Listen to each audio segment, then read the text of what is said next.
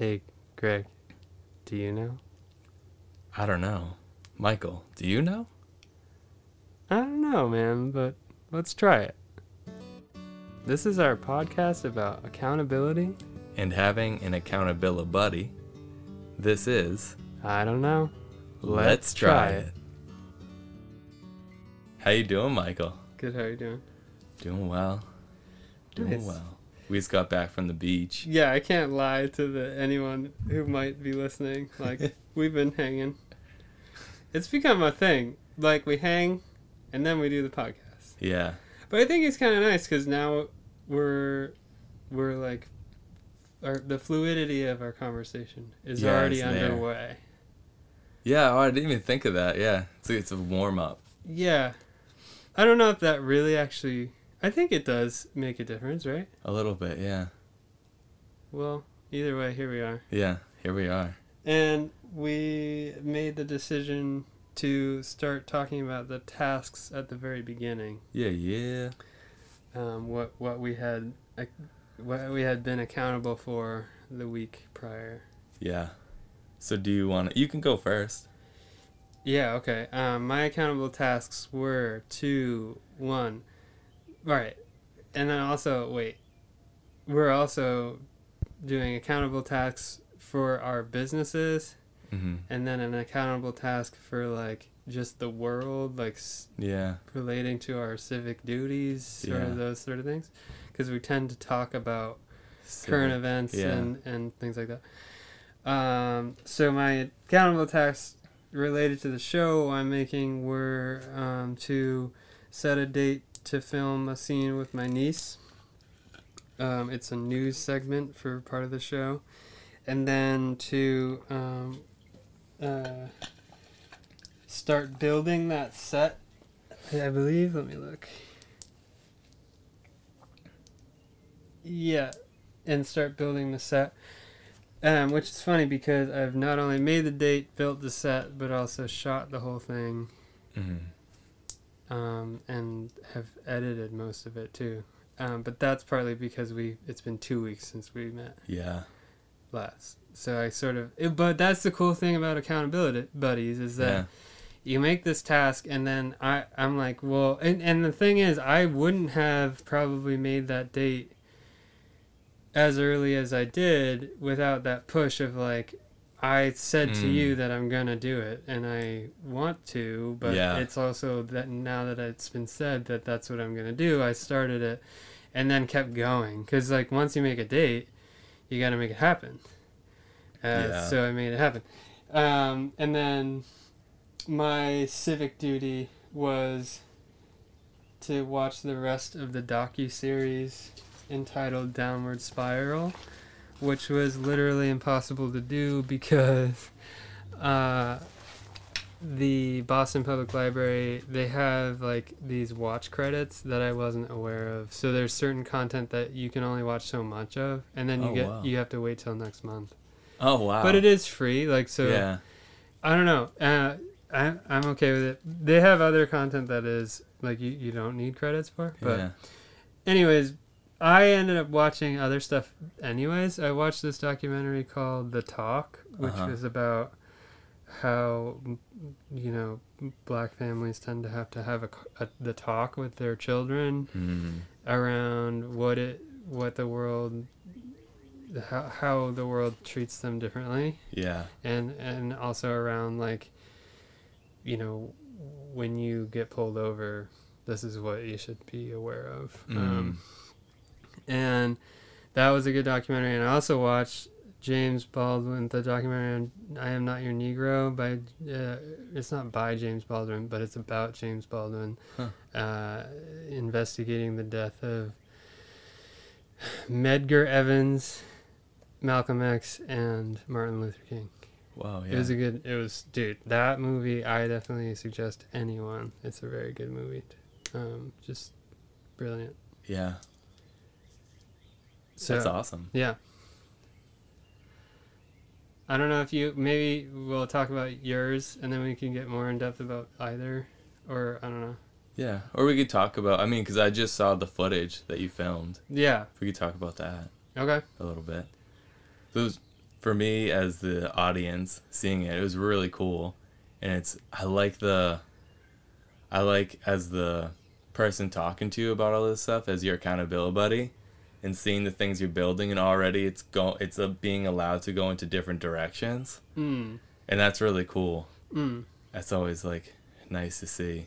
And I love the concept of how you like explain to me like Buttercup Island and like the map, and just I can already see like it having influences of other things we've seen, like you have mentioned, like kind of like Avatar, like describing a character. And just I love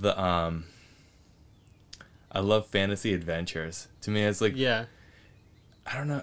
For me, it's like you can't make too many things better than that. It's just it's just timeless, right? And everyone can relate to a fantasy adventure. Well, it's interesting because it feels like, for me, I think I can either imagine a dystopia or a utopia, maybe just like anyone else, right? Yeah.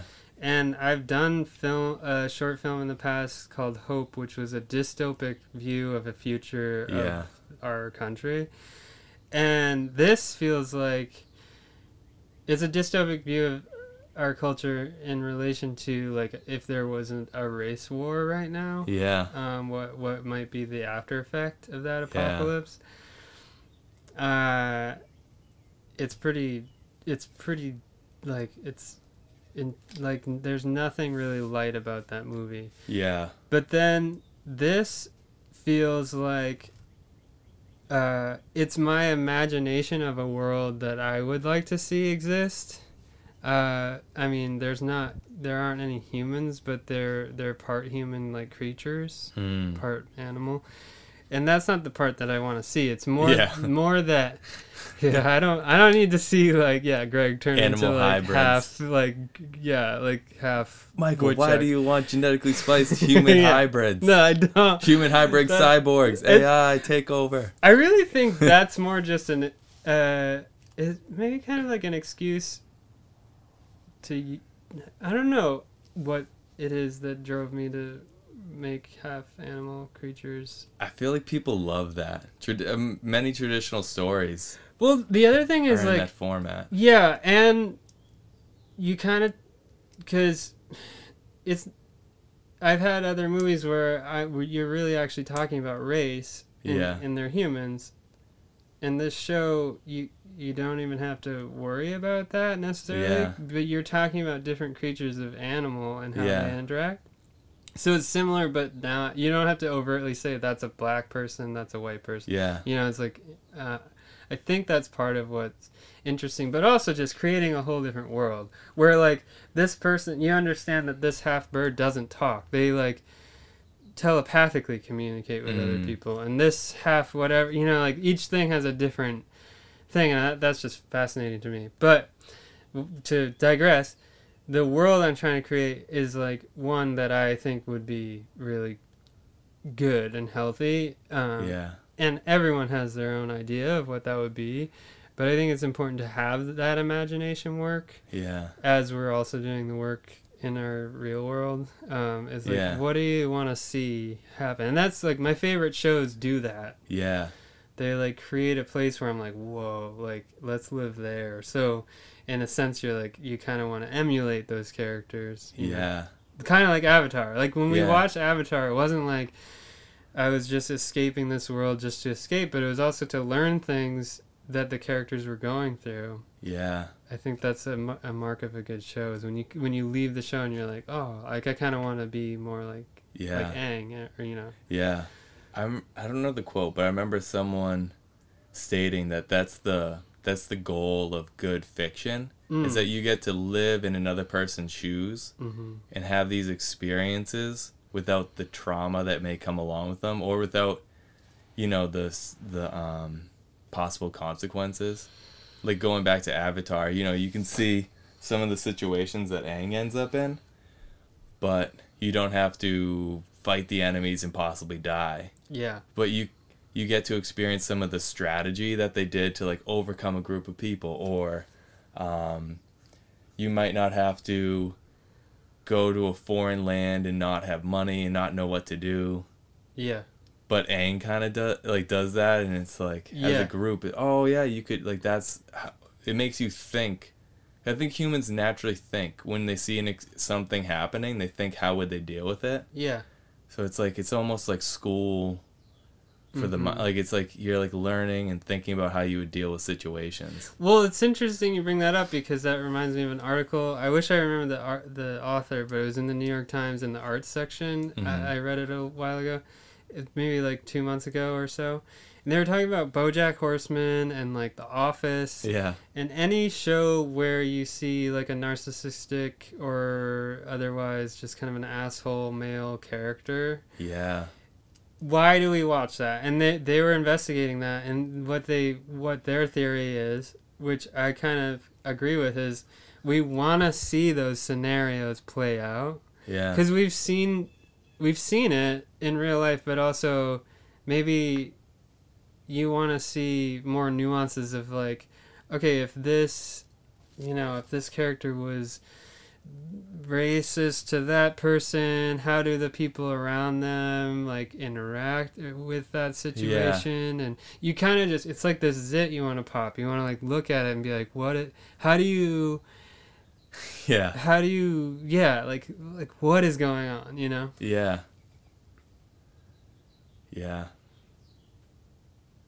definitely. I feel that so much when I'm watching things. I'm such a commentator. Oh, don't do that, or what, you just said that, like, and then you're like riffing on stuff. I do that too a little bit. It's funny because you do get to, especially with The Office. I remember I had a hard time watching that. A lot of people do, which is interesting because it's like I think like the most popular show ever. Well, I remember my brother saying, and you've mentioned this too, it's like the first season's kind of difficult, but then it eases out with different things. Because I remember just, who's the boss name? Is it Michael? Yeah. I remember just watching him, and I was like, oh my God, I can't handle this. Like, I can't handle this level of like of crazy. And, well, and that's another thing is like you watch him get better slowly. Yeah.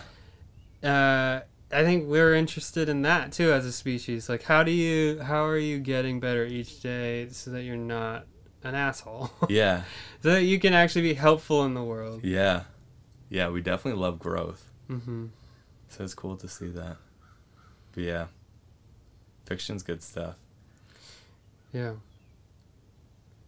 And I like from the episode I was seeing, it had elements, especially from what you said was going to happen, has this elements of the fantasy and the adventure, and then it had some elements of just like Animal Planet, or just, like where like she's just goofy stuff, just riffing on like, oh, this is a beetle, it is orange, the trees are. That's what I'm saying. I feel like I've never. Well, maybe we're starting to see stuff like that, and I'm part of that movement. Yeah. Like, I want shows where like you can grip me at one point, and then at another point I'm like laughing because it's just a little skit that exists in that world. I think Rick and Morty actually does that.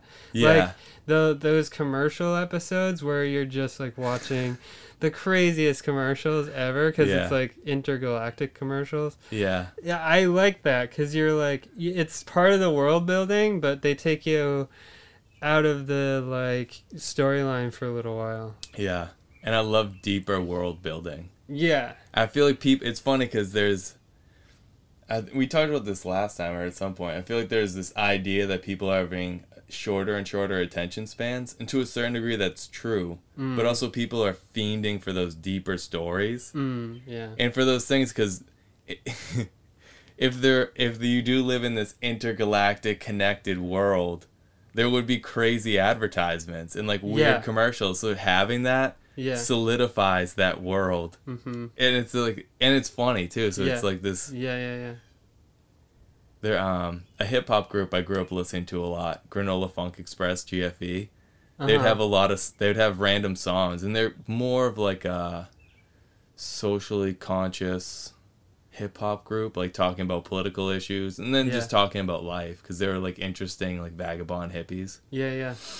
And but they'd have like these crazy interlude songs with like weird commercials, like, oh, Visaprenol Tefsinol is here to help you deal with depression. Oh, yeah, no, yeah, totally. Side effects are suicidal thoughts, extreme diarrhea, sleepless nights, pain, rectal bleeding, and then it just goes on for like a minute of all these things. Like, I've heard this. Yeah. Maybe you sent it to me or something. Maybe, or we could have listened to it at one point. I used to listen to them a lot. They're really good. Yeah. They're cool. I love that. I love when it's bigger than it. I love when people get creative around how are you presenting something. That was what I was trying to do with my recent folk album. Yeah. It's like, it's not just my songs. You get a little bit of this and that, and like you even get like a preview of like me just practicing something, or like you get a conversation that me and Hannah had. Yeah. You know, but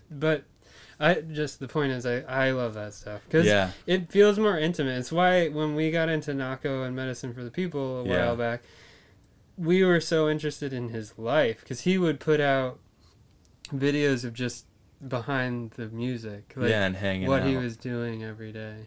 And maybe that's where we're at. Maybe Instagram, that's part of it. It's like, what are you just doing? Yeah. Like everybody likes to see, like, I don't know. Yeah.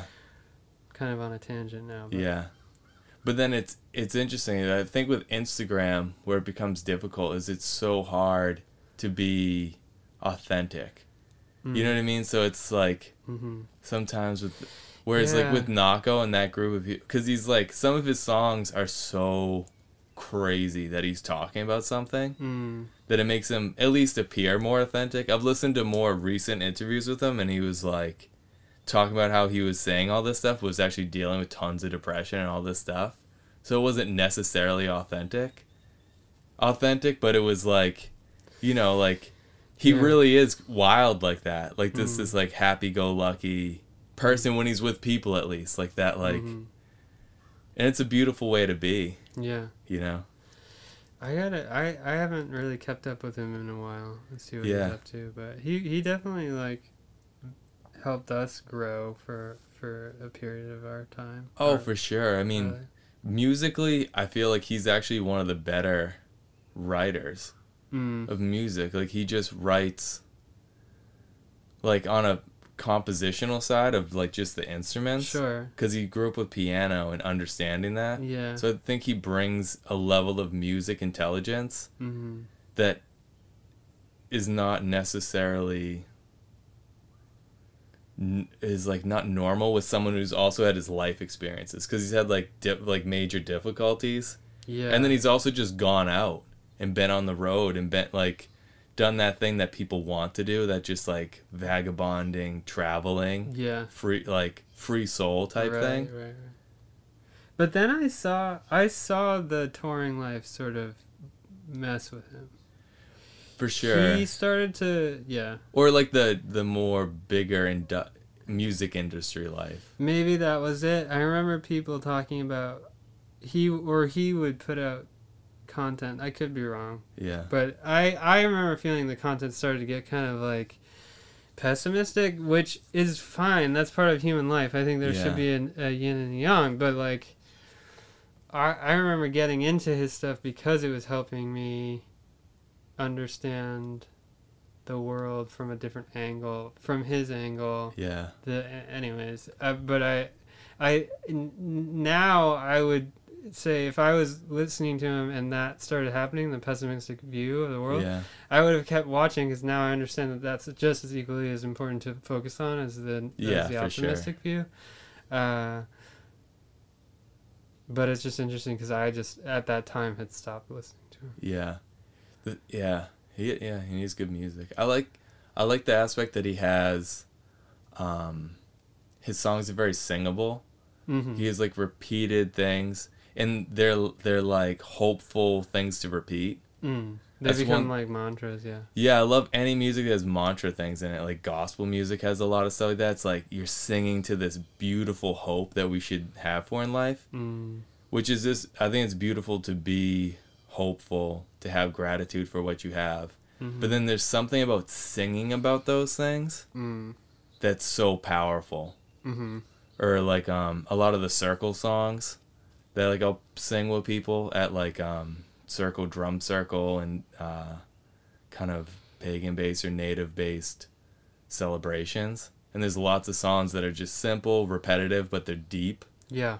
Or they're just like about being strong or something, and then like you sing into that, especially when it's just repeated over and over. Right. And you get to sing with the strength, and then as a community you're singing with strength, and it's like something beautiful about that. For myself, at least. Yeah. Yeah. Well, no, it's like a high energetic experience with humanity, right? Yeah. Like it's just Yeah. And it's interesting about Nako. I feel like I listened to something more recent, and it was like it was stepping up. Because that must be difficult as an artist, like when you get popular. Because if you think like his first album, he probably wrote those songs and refined them over like I don't know 7 years.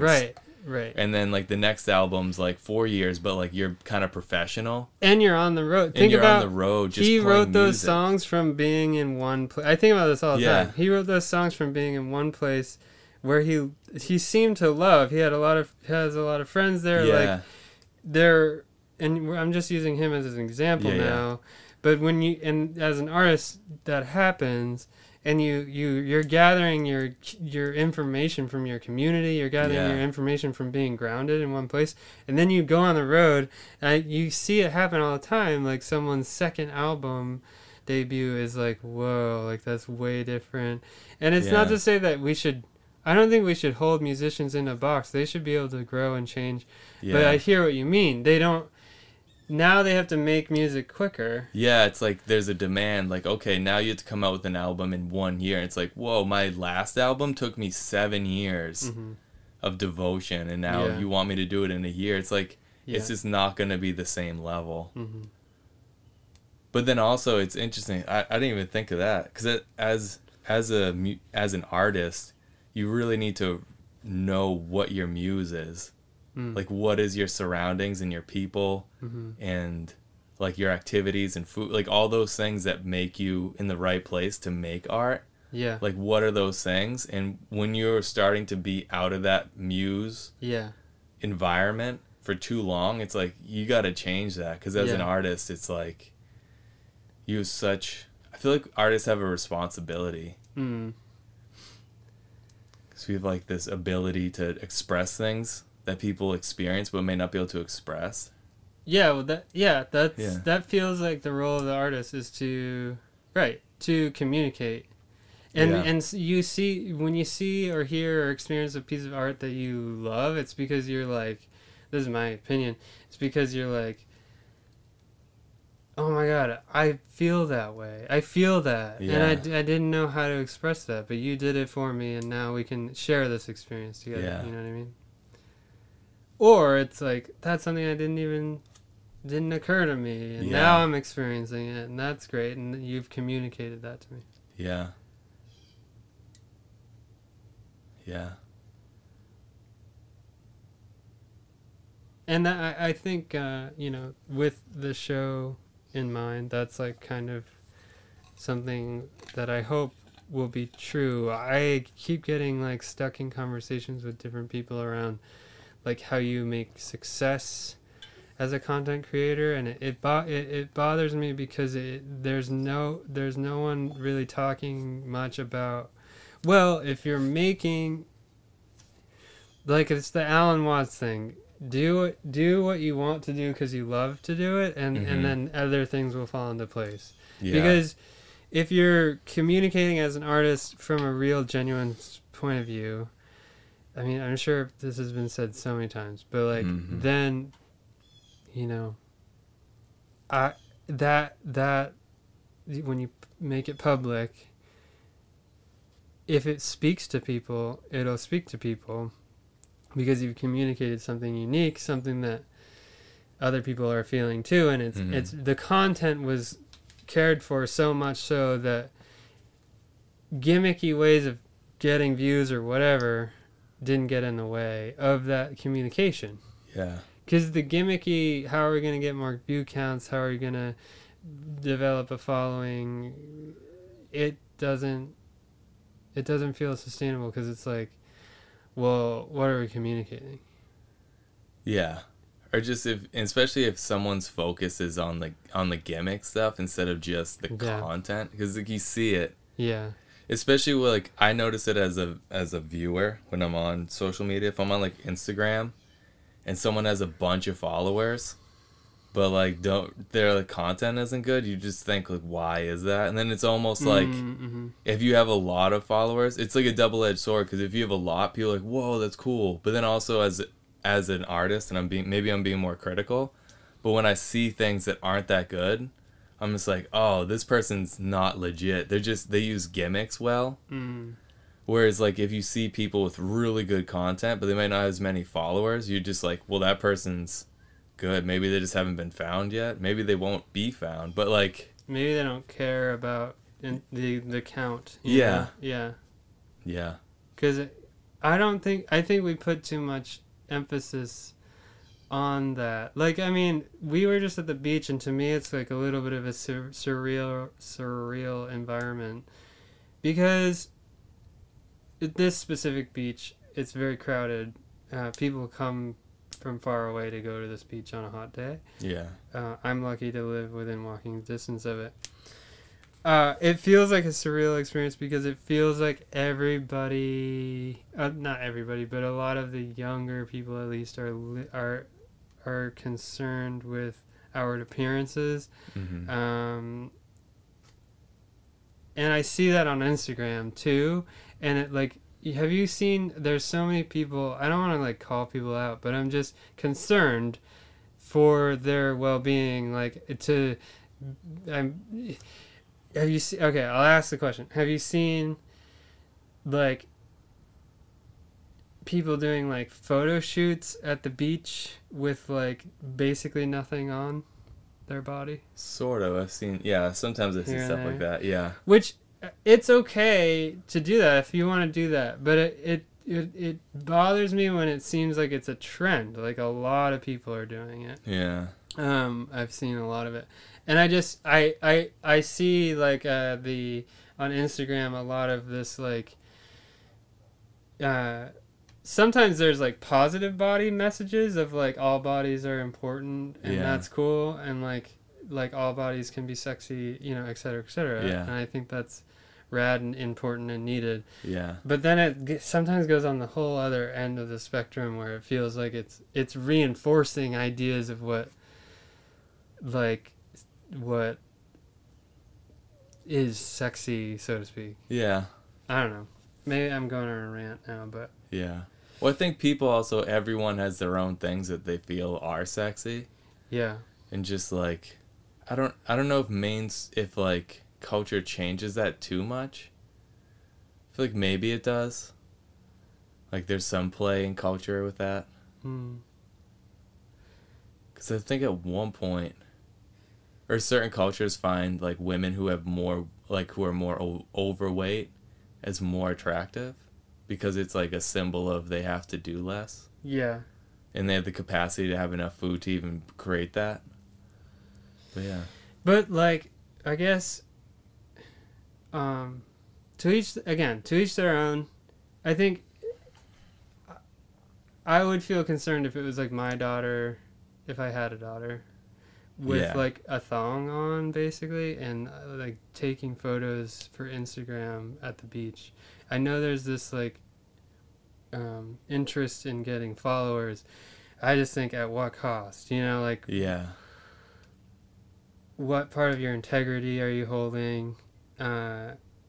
Safety, like, that's like, you know, anyone can see that now. I don't know. Yeah.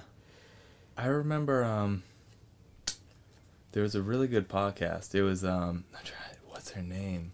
I know it's Laird Hamilton's wife, who's a famous surfer, and his wife was like a famous volleyball player. Okay. And it was on the Joe Rogan podcast, and they talked about this specifically. Okay. And she talked about how she talked to her daughters. Okay. The discussion that she had. Uh-huh. And it was cool.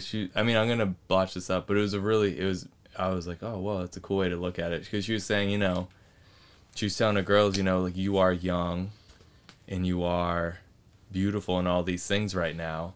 And you can play that game of, like, putting, like, that thong butt photo and getting, like, 10 million followers. Mm-hmm.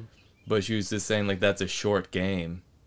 So just know if like you're going to do that, like you need to have a plan for what you're actually going to do in life, because you can't right that window that you can exist purely by your body is very short. But having deeper interests and complexities and kind of just like development of yourself last longer, as far as like what you're trying to accomplish in the world, is like if you're trying to get followers, like being interesting in the end, in the long game, is better. Yeah, and I guess I would just say, if there happens to be anyone listening to this that is doing that kind of thing, like if it feels like a passion of yours, sure, all power to you, like go do that. But I'm willing to bet most of those people aren't really taking the time to think about what they're actually trying to do. And actually, it's not even really their fault. It's the fact that does get views. Yeah, so it's like why wouldn't you not? Like you'd have to really think about it deeply. Yeah, you know? It's probably more of like a male problem. Like I don't know. I just feel like it's just interesting. And maybe there's a similar pressure on people of other genders, right? Like, yeah. I don't know. It's just very, very. I don't think I have a full thought, but I did feel like it's like, oh, well, that's sad, because when I was that age, at least for me, I wasn't worried about building like a view count, and instead, like, I was building relationships and you're like building your rapport with people. Yeah, and or just rapport sounds kind of like a more like a business term, yeah, but like friendships and like, not that they're not doing that, but it seems like it takes up a lot of people's headspace right now. Yeah, well, it's this switch that I feel like people have, since they exist so much more on that online space. Yeah, that's kind of like what their friends are. So it's just because that is weird thinking as if I were to have a daughter, how I would deal with like her taking photos like that. Yeah, because there's parts of it that aren't necessarily bad. Like, sure, it's good to have positive self like body image and to think you're beautiful. Yeah, and to want to show off. Like, there's nothing wrong with that. Like, if your kid was like a wonderful musician, you'd want them to show off their musical talent. So there's nothing necessarily wrong with showing off your physical beauty and believing you're beautiful. But it's weird when like you're thinking of people on the other end and how they're interacting with that content. So it's like, or just the motivation is what I'm concerned about. Because I hear you. I think I just keep coming back to like, why? If you're doing that because of everything you just described, I think that's fine. But if you're doing it because you want view counts, then you've sacrificed your body for that. Yeah. And you've sacrificed like this image of yourself that other people are going to have access to. Like so many people, maybe millions. And it kind of changes the perception of you, even in the future. And especially now when we kind of have like a, I don't know, like the word, like a call out or like the cancel culture thing. Because it's like sometimes people are looking at stuff way from the past. And it's like, well, that person's different now. Yeah, so they it's should be able to grow out of it. Yeah, so it's like, it's good to like be aware of when you're posting things. Like, you know, this could be 10 years from now, like an issue when you go to get your dream job, you know? But Can relate that to, like, you know how with casting, people say, I don't know if you know about this, but people say that you're often casted as a role because you yourself already kind of seem like that character. Oh yeah, that makes sense. And I've been told on multiple occasions that I am the stoner that they would cast for their show or whatever. And that's partly because I was such a huge stoner, and it probably influenced my life, and now it like keeps going into the future. You know what I mean? Yeah. And there's a lot to be said about marijuana. I don't think it's a problem, but it certainly was something I wasn't thinking about when I was that young. Yeah. Yeah. And it actually connects, because this is something that popped in my head when I was talking about stuff, was like, when I was younger, how my dad dealt with marijuana with me. I remember we were walking, like the dog or something, going down the street. Mm-hmm. And he was talking about marijuana, and he was saying, it's not bad. It's not like some evil thing. But, like, it's just one of those things that can become a crutch. Like, if people are using it a lot for whatever reasons, like, it's just a crutch. Yeah. Like, anything that's you're externally using Mm-hmm. can become a crutch, and that's just not always the best. Like, we should strive not to have crutches. And I just remember, like, that's badass. yeah, I definitely, like, as a parent, I always want to try to do that as much in the future. I was just thinking, because when I mentioned how that mother was dealing with her daughters, Yeah. because it wasn't chastising it was just more like, Right. yeah, like, if you want to take, thong butt shots, you can't, like, there's nothing wrong with that, but just know the implications. Mm-hmm, mm-hmm. And then it's like you're giving someone consent. Yeah. That's how I feel about a lot of things right now with kids. I think that's probably because I'm getting to an age where I could become a father soon. Yeah. Is like, what are the implications of that? Yeah. What are the implications of hours on end watching YouTube videos? What are the implications of and the specific what are the implications of hours on end watching this type of YouTube video versus this type of YouTube video? And Yeah. like, just communicating that, I think, is important, because I like the way your dad did that, because I feel like, love my mom, but she was like, that's bad, don't do that. Yeah. And then there was this guilt around marijuana, and a rebellious thing too for a lot of kids. It's like, oh, that's bad. Yeah. I'm gonna do that. Like, I'm feeling rebellious against the system. Right. So I'm gonna do that, and I'll do it a lot because this system seems crazy, and you say it's bad, but the system seems messed up. I'm just gonna go and do it. And that's what I was thinking about. I wasn't thinking about the ramifications of smoking a lot of weed. Yeah. Which your dad helped you think about. Maybe. Yeah, I mean, I wouldn't say I necessarily thought about those things, but it's just like, it's probably, maybe at some point it helps me. Never explicitly, but just like, I was like thinking back on it as an adult and thinking of that conversation and remembering, it's like, oh, that's a good way to handle it, because I didn't feel, because I was like, I can remember rationalizing, being like, yeah, but like, everyone says marijuana is evil, but it's like, it doesn't seem that bad, and alcohol is is legal, and the government profits off the taxes and stuff, but I've seen it cause a lot of issues. Yeah. So it's like, it's that confusing thing. So it's like, wait, so will you reiterate what your dad said? Well, just how he was saying, like, it's not bad in itself. Yeah. It's just how if you end up using it all the time, then it becomes a crutch. And it's just like, having a crutch is a bad thing. Mm-hmm. Which I guess, because I do think of that sometimes when I drink too much coffee and I feel I'm getting addicted to coffee. Like, if I don't have it, I feel weird. I'm like, oh, okay, this is now a crutch. Yeah.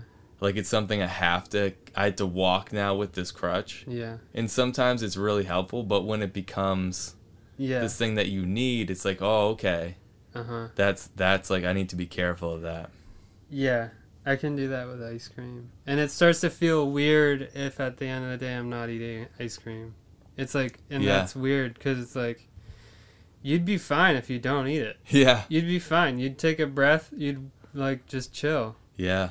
But there's this like, I need to. And I'm grateful that it's just ice cream. Like, I used to have attachments to crazy, worse things.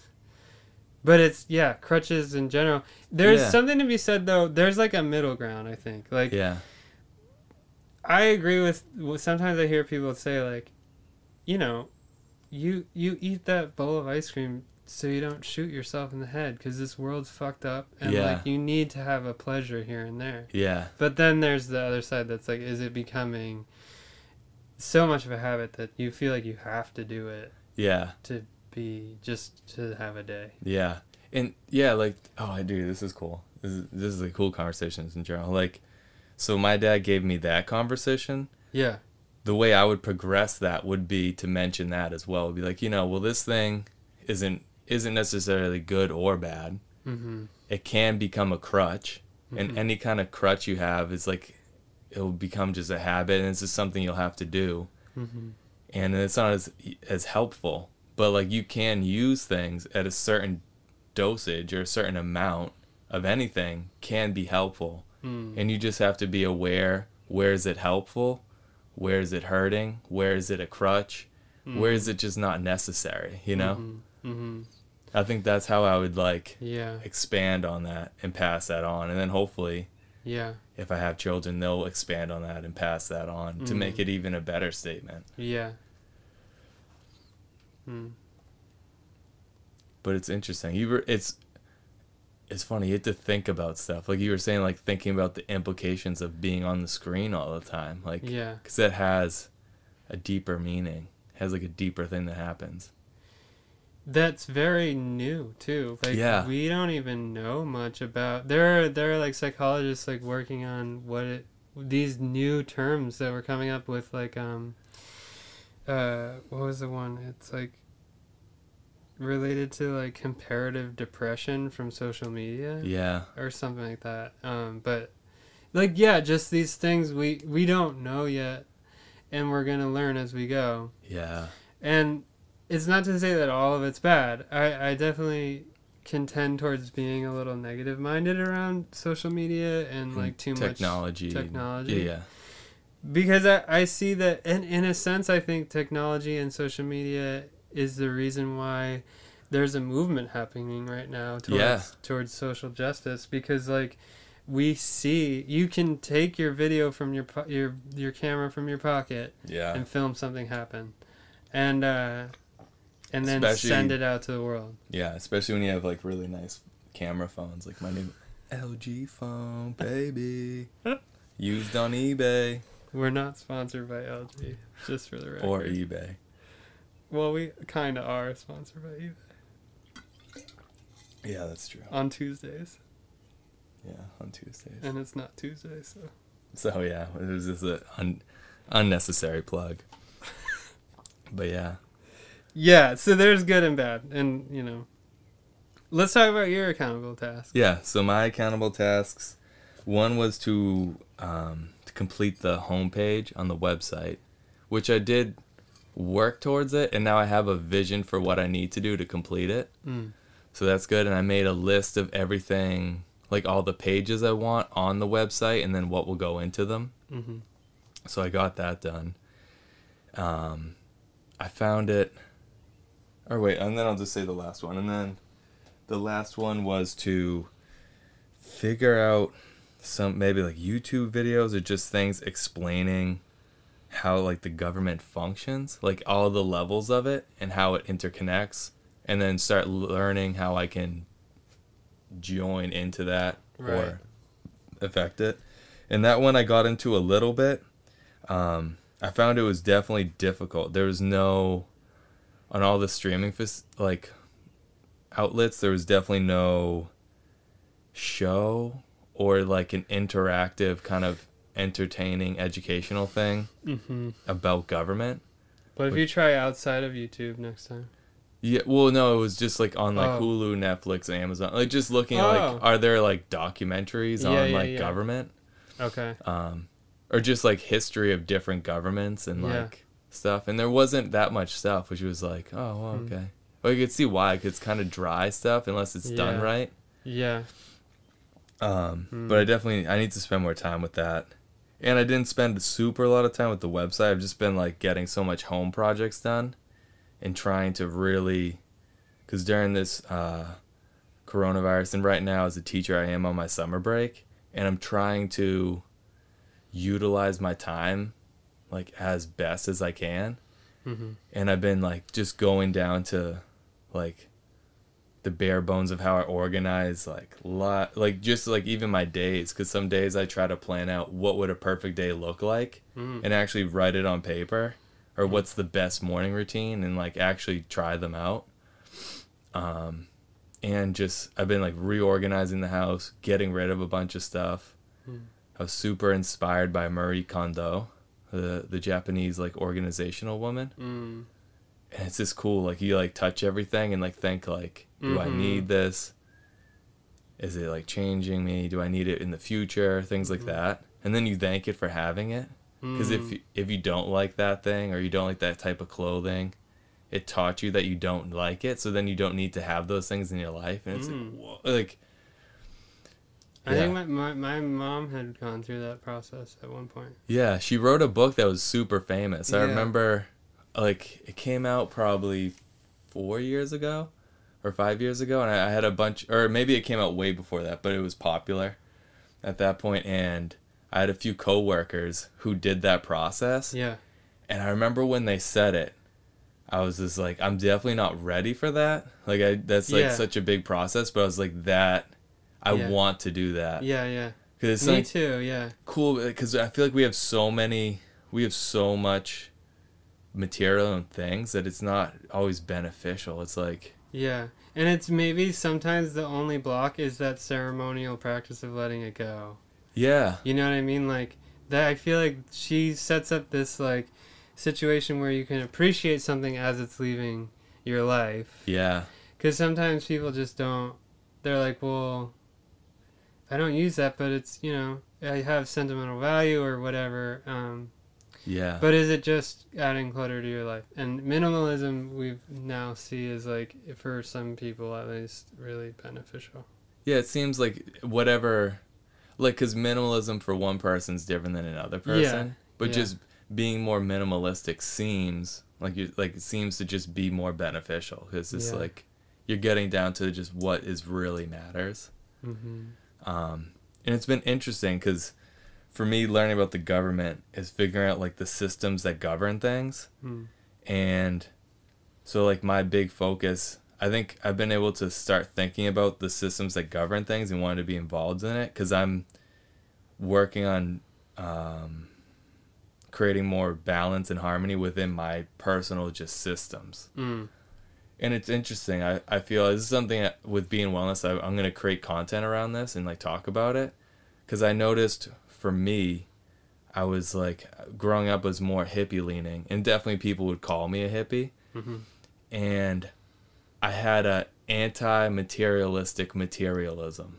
Do you know what I mean? Like I would have specific material that I deemed as less materialistic. You know, like I wouldn't get the polo shirt or I wouldn't get certain shoes because of that. But you'd get the Wu-Tang shirt or the, you know. Yeah, or like the iPath shoes or skateboarding stuff, you know, like, and it's funny, it's just another form of that. And what I've been going back and as I've been like thinking about what clothes do I actually want to wear and what emotions are they going to evoke, it's like I was missing on this alchemistic opportunity to really think, what clothes do I wear? What colors do I wear? How do those colors make me feel? What fabrics do I like? What are the cuts of the shirts? Like, what cut feels the best on my body? What makes me feel the most comfortable? How do clothes change how I feel? Like, if I dress up more, do I feel more, like, formal or more, like, put together? Or, like, all these different things. And it's interesting how, you know, you could view someone with they could have both the same thing. And one person could be doing it in somewhat of like a vain way. And someone could be doing it in an intentional, like if you ask them, why do you have that shirt? And they can tell you exactly why. And it's funny, like I wasn't able to see that before, but there's like a beauty in that. Because it's like, it's not necessarily just being like, it's like not matter what you have or what you look like, but it's like, why do you have those things? Why do you look like that? Why is that your appearance? And like you could have someone who's like a hippie and they're being just as materialistic as like the woman with the Gucci bag and Louis Vuitton things, and because they have the hand knit bag or whatever. Yeah, like, oh, I have the local this or that, which I mean I think is better like it's good to Sure. like there needs to be more focus on local economies, but like then the issue is when you as that person, because I noticed I did this myself, is having that like, oh well, I have the local hand knit backpack, and then you kind of judge those other people, and who it's don't like have it, yeah. and you're judging them like, and then those people are like, oh, I have the Gucci sandals, like look at this guy over here, you know, walking around barefoot, and it's like we're all just judging each other on this surface level, and no one's asking each other like why, like why do you have that? And it might be like you might hear this beautiful story and you're like, dude, like I wish I had a piece of clothing I had that kind of connection to. Does this relate for you into other like areas of life too? Is it this kind of like a metaphor? Sort of, yeah. I feel like I've been going back into the systems of like everything I do, like what clothes do I have, like how I organize my things, like how do I put things away, are my things clean and neat and orderly, like is the stuff I have well thought out, you know, like just like working with musicians, going back to an artist perspective, like some musicians, like they're gonna throw all their cables in a bag, and it's like, whoa, like, you know that like you're gonna pull that out and it's gonna be this crazy, I don't even know, double helix DNA strand from like universal god androids, you know, it's like gonna be like this crazy knot. It's like, how did that even happen? And then there's other musicians who are gonna use like put each cable in a bag, or they're gonna have like the nice Velcro, like we talked about. I noticed he had like the Velcro stuff to organize it. And it's like, but what's funny is I have that Velcro stuff because I have a history of the cable in a bag method.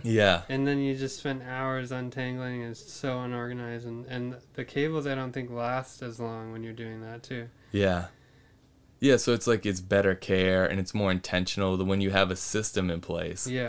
So it's like, for me, what I'm noticing, it's like, if I'm going to be a democratic citizen, if I'm going to try to affect change in the system, and my systems are bad, like I'm a speaker, but then I throw all my, like I'm a speaker, public speaker for events, but then I throw all my cables just in a bag, and they just get all tangled up. It's like I was missing an opportunity in that moment to practice having like an organized, harmonious system.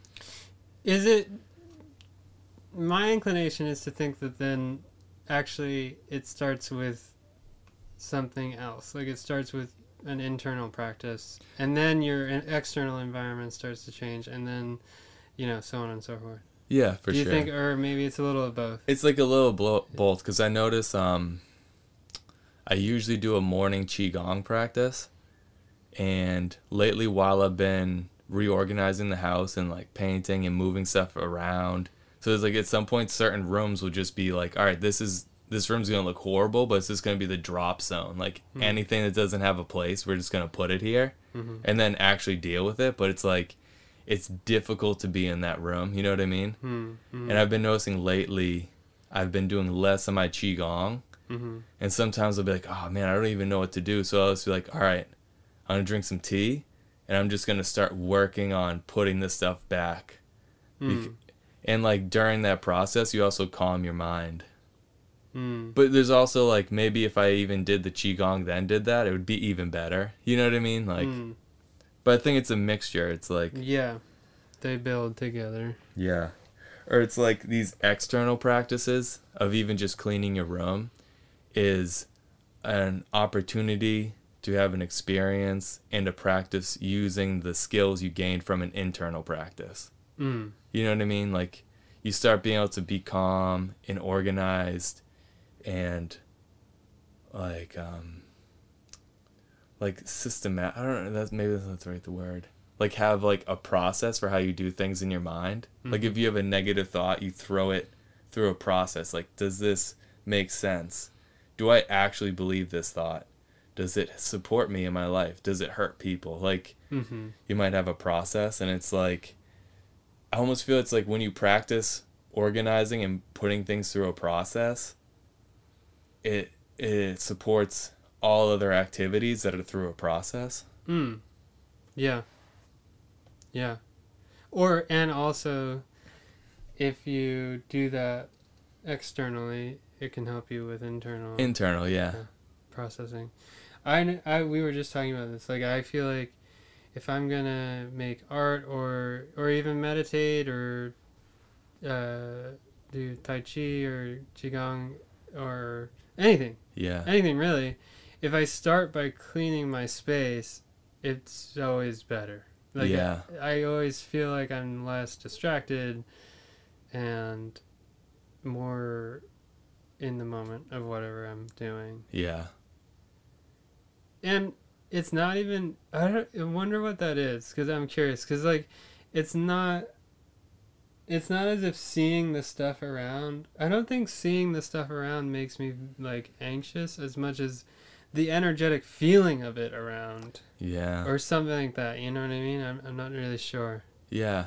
Yeah, I don't know what that is yet.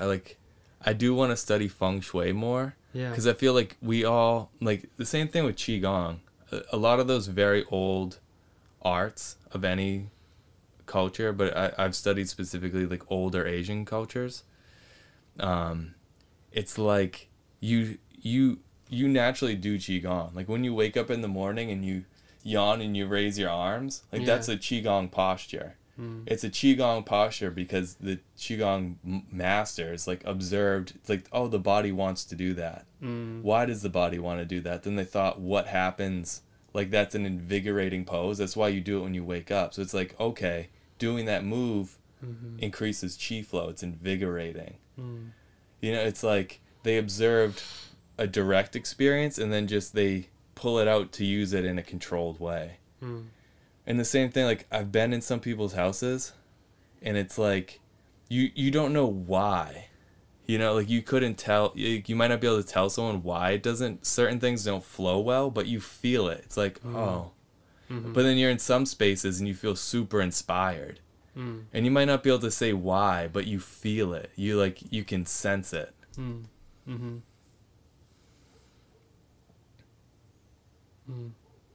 Cause it's interesting, like you're saying, like, because I know it's the same thing. If I'm gonna do art or I'm gonna write or meditate or work out, if the space is clean, it's like you can do it easier. Yeah. And it's not like something being on the floor, even bothers you, but it has some kind of. I almost feel like it's when things are away and clean, it's more of an energy thing, right? It feels like you can breathe. Yeah. Maybe the more space, like, there's more space. Yeah, I don't know. Yeah. Or that there's just nothing you have to do. Yeah, maybe that's it, yeah. Maybe that's what people are getting at when they say, like, if you want to change the world, make your bed. It's like, you can change the world when you're not thinking about your bed anymore. When you're not, like, worried about... And that feels metaphorically, like, internally, like, have you dealt with your anxiety? Yeah. Have you dealt with your depression? Not to say those things are easily just, it's boom, done. Yeah. But that has it become a practice so that then you can go out into the world with, like, a centered demeanor and help, and actually help. Yeah. Because when you go out into the world and you're not taking care of yourself, you're not helpful. Yeah. To the world. Yeah. You can't even take it in. It's like, I feel this is the thing that's happening now, and that's kind of like why, like, I almost feel like I wasn't able to spend the time to look into the government thing and the systems, because, like, I'm working, like, your house isn't even... Yeah, my systems right here aren't set, and I need to just do that. Yeah. And there's also this part that's like, while I was cleaning, I could have been learning more about the government.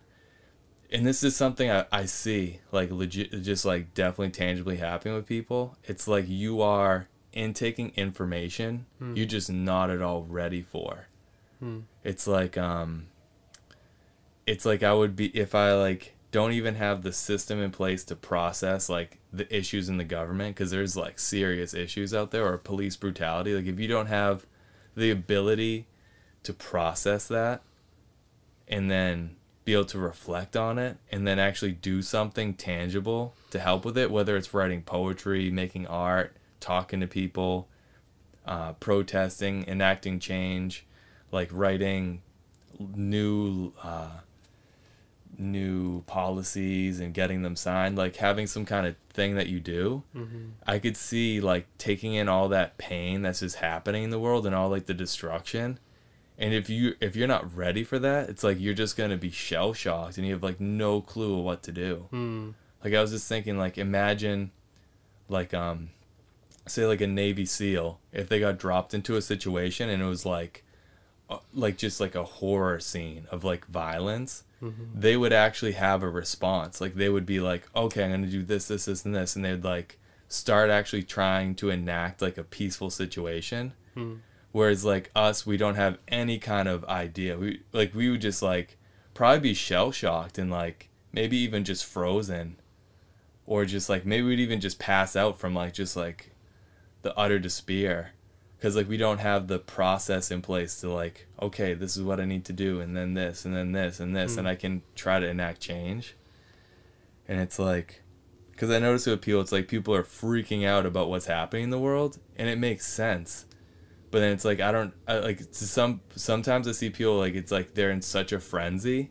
It's like I start to worry, like, is that healthy for you? Like, it doesn't seem like you have the means to be able to process what's happening and like deal with it. It's like it's so intense, and like you don't have the means to like. I think we had kind of talked about this. Like you were talking about how Hannah was saying that with like a somatic, like some kind of be able to like, whoa, like this is happening. Yeah, we were talking about the ability to grieve something before you take action. Yeah. Though, yeah, and which I agree with. Like, I think a lot of white people tend to be like myself. Mm-hmm. I don't know if it's been said yet, but I'm white. Tend to like experience something that they didn't know was happening. Yeah. And instead of going to the part where they deal with it internally by grieving, by really feeling what's happening. Yeah. As if it seems like almost a form of escape from that, they want to take action right away. And they're taking action from from a place where they don't fully understand themselves. They don't fully understand how they play a role in the problem. Yeah. You know, all of those things. And it's a little different from what you were just saying, but I think they relate. Like, if you don't react in a poor way, if you react poorly, you might find yourself in a situation that you're not prepared for. Yeah. But if you're really trying to, and I need to work on this too, if you're really trying to, first of all, listen to Black people, listen to people of color, listen to marginalized groups that have been going through these forms of repression, to understand what actions actually matter. Yeah. But also, don't just burn out on doing as much as you can when then now you're not useful anymore. And like, there needs to be a cycle so that it's consistent and sustainable. Yeah. That's how I feel. And that's how I feel based on experience. Yeah, yeah. Like, you need to be able to come back, feel your feelings, do something that makes you whole, and then go out again. Yeah. And do the action and understand the action more from a holistic point of view. Yeah, and that's exactly what I was trying to say. You worded it very well. It's like it's like being able to see a problem, feel it, and like create a solution. Yeah. And it's like, that's why I've been focusing so much on my own systems, because it's easier to practice. Like, if you make your bed, there's a problem, it's messy. When it's made, it actually looks better and more inviting and more comfortable. So it's like, those are all positive traits. Feels more comfortable when you get in. Like when you jump on it and it's like on a blanket that's laid out, it's like, it just feels better. So like those are all benefits for a bed. And if every morning you make your bed, you're practicing like recognizing a problem, feeling it, because you're feeling it, you're choosing to make a change. You're doing it, and you're doing it in a sustainable way. Like, if you, like, I make my bed, but it's quick. Mm-hmm. Like, I know some people could probably do it, like, in a luxury hotel style and fold. You know, like, you could do it in an unsustainable way. Mm. But then you practice finding what is your sustainability. Like, some people, it might be 3 minutes making their bed. For others, 1 minute, you know? Yeah. And it's like, when there's so many big world issues, we, like, just need to be able to practice. Here's a problem. This is what it feels like. This is how I can deal with it. And I'm going to feel, this is how I'll feel like after. Yeah. And know that you're going to make mistakes, too, I think is important. Like, I can relate it to filmmaking, like Hope, that movie that was, for me, like my political reaction to Trump being elected as president, and a rise in, like, I wouldn't say a rise in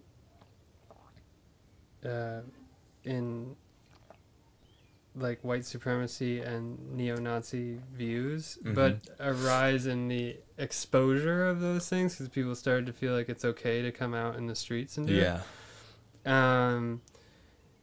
Right? So, but I could have looked at that film as, like, I have to make sure I don't say anything as an artist that's controversial, or like that. I have to make sure I don't say anything as an artist with this film that is actually wrong. Like, I recognize a mistake in that film, and that the main character, who's a black woman, has, like, magical powers. And you actually, if you go back, there's, like, the mystic. That's, like, a black character that's been overly, like, stereotyped. Right? So I made a mistake. But the making of that film was really important for me and to show my community, because of certain statements I feel that I was making. I'm sorry about the stereotype that I had continued, and I recognize that. What I'm trying to say is, sustainability to me is not waiting till there's the perfect thing that you can do to go out into the world either. Yeah. Like with the bed, like, I feel like that movie was like a 3-minute bed. Yeah. That movie could have been a 20-minute make your bed experience. Yeah. So that I made sure, like, I checked myself on everything. Yeah. But I don't think actually for me that's sustainable, because I would have actually stopped even trying. Yeah. And I think we have to remember that making mistakes is, like, one of the biggest ways you can learn. Yeah, and what everyone can actually sustainably accomplish is different, you know? Like, we're not all going to be politicians. Like, that's not a job I ever want. Like, that's just so, like, I can't even imagine the stress of being the president of the United States. Like, that's, I can't even imagine. Like, that's just crazy. Waking up and being like, whoa, I'm like the figurehead of the free world, you know, like, of, like, the new world, because it's like America's the newest culture, and, like, this long it's like, it's such a crazy thing. I mean, that's actually a job I don't think anyone can sustainably accomplish, and it just can't be done well. Like, there should be more, like, a group of, I don't know. I'm starting to feel like there should be a lot of more emphasis on local leadership than one person doing a wide. Yeah. I don't know. Yeah. I don't think one person. I'm to this point where I'm like, one person shouldn't be the president of the entire country. Yeah, it just doesn't make sense. Like, you could have one person be a head of different departments that they specialize in. Yeah. But, like, I mean, and then it's also weird because, I mean, the president's somewhat of a figurehead position. They do have certain powers that... Right, but they kind of act as a puppet to an administration. Yeah, yeah. And then, like, those roles exist, but the president assigns those roles. Yeah. So then it doesn't have to be a specialized person. Remember, like, he kept putting into the House, like, all these people that were terrible for the position. Yeah. So it's, like, a very fucked up. I mean, it's always been kind of fucked up. Like, like, and needs a lot of work and needs to be changed. And that's why I'm excited by what we're talking about is like, okay, how can we be accountable to each other so that we're actually like doing things productively to try and change. I was thinking for next week, I want to, for my civil, I'm just going to call it for now, for lack of better terms, we haven't thought of anything, but my civil accountable task. Yeah, civil accountability or something. Yeah, to learn my rights when interacting with a police officer. Oh, that's a good one, yeah. Because, I'll tell you why. I think this is my opinion right now. It could change. I'm happy to hear other ideas. Maybe your idea, maybe ideas from someone who's marginalized. But I think white people should start stepping into cop interactions with black people. Mm-hmm. And just say, like, how's it going? Like, is there anything wrong? Is something, like the other day I was driving on the highway, so I was going pretty fast, so by the time I like sort of like processed what was happening, I was like, I don't know, now I'm way down the road and I don't know what was happening. Yeah. I only saw a moment, but I think I probably on another occasion, if it was a different street and I was going slower, I would pull over. The problem is I don't know my rights with interaction. I know some of them. Yeah. With interaction with the police. I want to know them front and back. Yeah, and know what the police can and can't do, because then you can actually be... Yeah. Because I'll just finish. What I pulled past was a black man he was cuffed, and there's two cops around him. Yeah. Right? And he maybe could have been guilty of something, but I just felt like I never roll past a situation where a white man's cuffed by the side of the road. I mean, it happens probably. I mean, obviously, yeah, you might not obviously see it happens, but I'm just saying, like, there is a good chance that person didn't do anything really, like, even illegal in that moment, based on what we've been learning. Especially recently, it seems that they've even amplified their discrimination. Right. So, as a white person, you could pull over, and not with an attempt to heighten tension but to be a white person ready to, like, help the situation. If possible. But I wouldn't want to do that without knowing the rights first. For sure. And then, like what you said, knowing what the police can or cannot do. Yeah. And I'd probably start filming right away, too, because that guy didn't have anyone filming. Yeah. What's going on. That's a tricky one, because I think filming is triggering for police. Yeah. I think it's just important, too, like, for us not, like, I feel there's so many things wrong with police. But also, like, I still feel you always have to approach people with respect. And, like, the fact that... Because they do have such a terrible job. Like, it's just designed poorly. Like, because they just deal...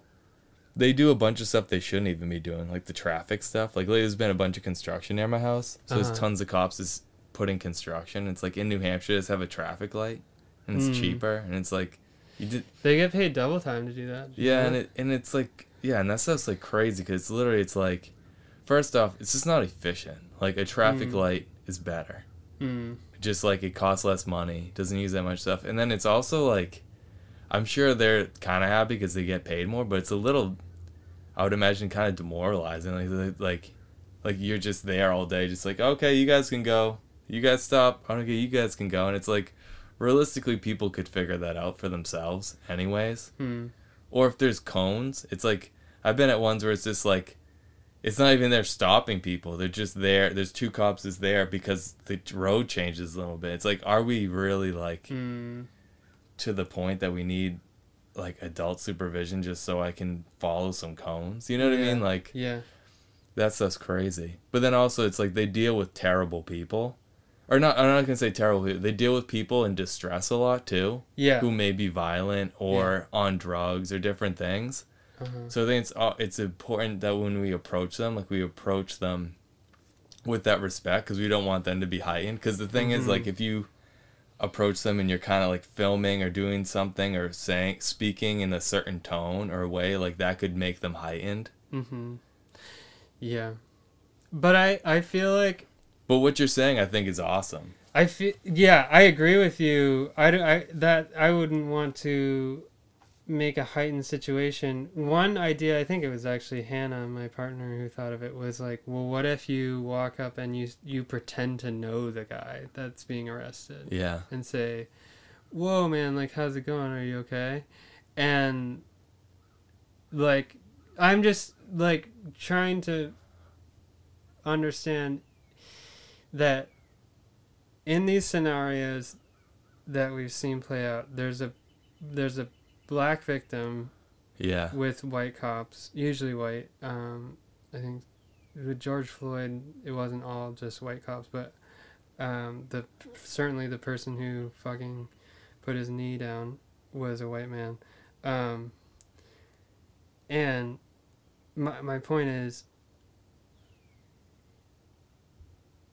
it helpful for white people to enter that situation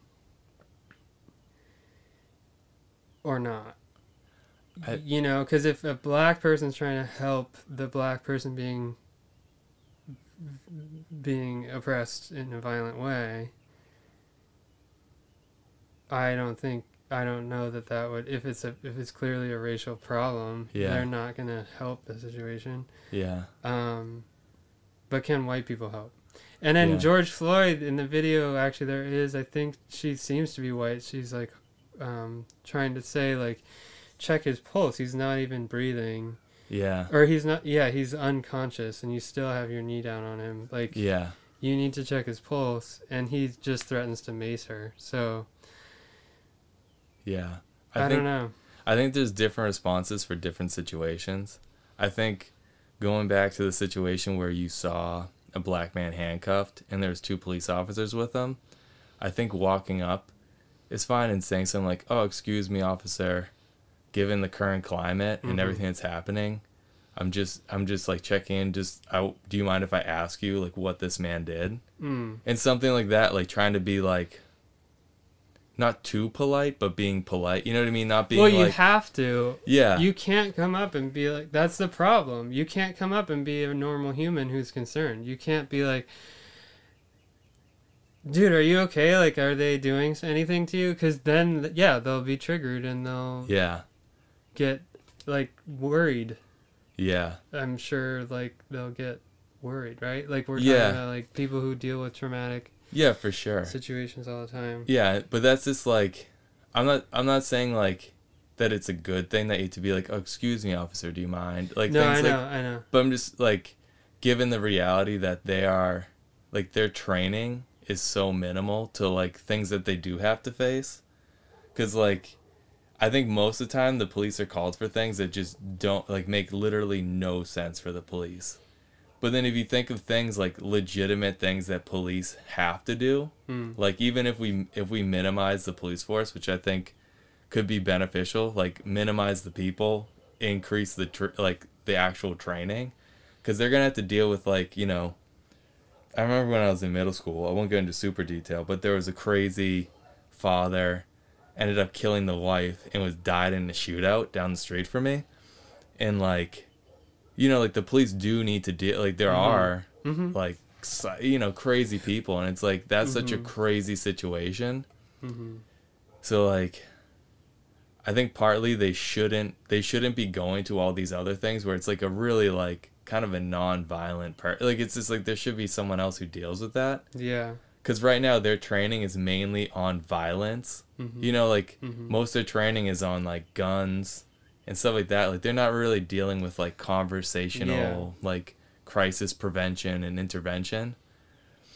So it's like, because their training is in violence, you have to, like, approach them thinking, like, all right, this person is trained to just see threats and kill them. Like, I mean, realistically, it's not good, but, like, you just have to know that's just a reality. So you're suggesting there's I feel like that's what the abolish the police, we can get behind it, because it's not saying, I don't think, to me it doesn't seem that, okay, well, first of all, it seems like in different communities it can be something different, because different communities need different things. For sure, yeah. But also you could look at it as just a dismantle to then reconstruct, right? Like I feel like there could be a special squad or whatever that deals with the guy who's threatening to kill his own wife in the house scenario, right? Yeah.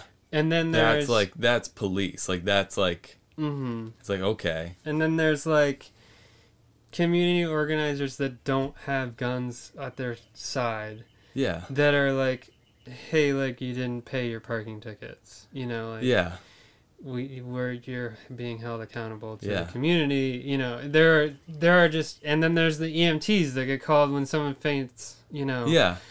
Or you could have drunk squad, like people who are like kind of funny and personable to deal with drunk people, and they're like angry at McDonald's, and they come and be like, oh, how you doing? And like they shoot the shit with them and like get them an Uber, or like or maybe they have a car, like a drunk squad car. Because the people who are being trained to take down a threat shouldn't be the people who are I agree it's too much. They shouldn't be the people who are dealing with a drunk person. Yeah, because the thing is, there needs to be clear signs, like for example, if you see, and this, say like, this is going into a different place, but say pit bulls. People approach pretty much all pit bulls differently. You know what I mean? Because they have like this perception about them. Yeah. But then there's also like, I've seen dogs that are like legitimate fighting dogs. Mm-hmm. You know what I mean? It's like, and when you see that dog, it's like you actually have to approach it differently. Like, you have a responsibility. Like, the owner and the people in control of it have a responsibility to keep that dog like in certain things, but you have a responsibility for your own personal safety to interact with that dog in certain ways.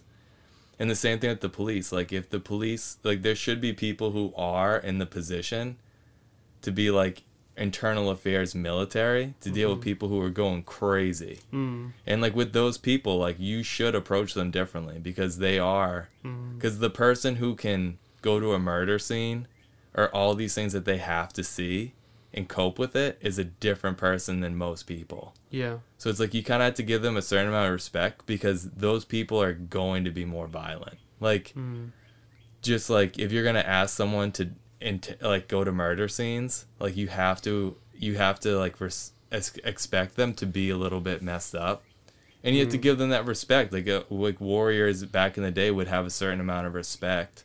And also the warriors, and like, if you were in charge of your group of warriors, like, you had a expectation to keep them like reined in too. So it's like a both thing. Like, the police system needs to be like reining people in and like actually controlling people, but it's like, we should be approaching these people with a certain format, because it's like, we're also asking them to deal with these situations. Unless like, I actually do believe, as a people, we should learn more martial arts and things like that, so then we can actually help police each other. Yeah. And it's like, if there's like a crazy drunk guy outside, like, causing damage, like, if you're trained in martial arts and you feel comfortable, like, you're not going to be worried about that guy attacking you, and you'll be able to like calmly talk to him. But then say if you have to like physically get involved with him, if you know some like jiu-jitsu, like, you just need to know simple stuff, and you can just kind of hold him in a position that's not good. And then, like, someone just, you kind of hold them there, talk with them for a little bit, and let them go. And, like, that could be the end of it. And, like, no police even needs to be involved. So I feel like we should focus on being able to police ourselves better. But there are those, like, random outlier crazy people. And, like, I don't want to have to, like, deal with, like, my neighbor, like, some neighbor I have going crazy and trying to kill people in his family. It's like, if I have to, then I'll step in, but like, I definitely don't want to feel any kind of I have no problem having a responsibility for like drunk people on the street. Yeah. But like, that person with the gun trying to kill people in his family, it's like, I actually do want someone who has a job to deal with that. Yeah. And like, so it's like, it's weird when you get into police. And in our communities, well, you've moved to Lynn. I live in Gloucester. I agree with you And there's probably something to be said. Like, I wish there was someone here to speak on behalf of like their community where there's gang violence, because like I think it seems from what I've been learning that, you know, the overarching system is the reason for gangs to exist in general, and Definitely. then the police get called and it's like another form of a gang at that point being involved. And like there are starting to be these groups like in Chicago. I don't actually know how long they've been around. I should figure that out. They're called the Violence Interrupters, and they are exactly like basically what you're describing. Is they want to police their own communities so that police don't have to get involved, so that no extra amounts of people have to die. And that is a thing that martial artists have done for like thousands of years. I mean, that is like what was the role of the warrior in human society, was to be that policing force. And like some of the people I've trained with have like told stories where like they would have two people come to them and he would train them in all this different stuff, and they would go to each other's neighborhoods and like deal with like drug dealers and different people and then go back to the neighborhood. So like people didn't have to do it in their own neighborhood, but they switched. Yeah. So like that is something that like has been happening for a long time. Yeah. And back in like tribal times, you know, it was easier because it was less people and there was more warriors. And like when there was like an earl or a king or a chieftain or a tribal leader, however the different names we have for them, if someone was doing something wrong, like people could actually deal with all of it, you know? Because like you lived in a village, if you were like doing bad things to women, someone finds out, you know, you're gonna have the village warriors knocking at your door. Do you think those warriors are what turned into police? Well, police in this country started as a racial thing, but yeah, but that's what I'm saying. Like I think like, but police partially fill a role that would be that at least in written human cultures have always existed, except for when Asar and Aset ruled Egypt. And that's like, there's like a whole, like, there's lots of stuff about that too. But like, you know, unless people are going to do no crazy things, like there has to be some kind of group of people that people can get help from. You know what I mean? So it's like, I think there's an aspect of the police in America that hold an actual human position. But then saying like that warrior should be called for like all these other things when they're not trained for it is just and they're crazy. Tired from the other experiences, right? Like I hear about police, like, not to necessarily defend the police right now, but I hear about police who like what is with like police and doctors having like ridiculous hours. Yeah, it's sad. And then, you know, they can't really deal with the situation at hand because they're just like really tired and they're making weird choices because they've just seen people die.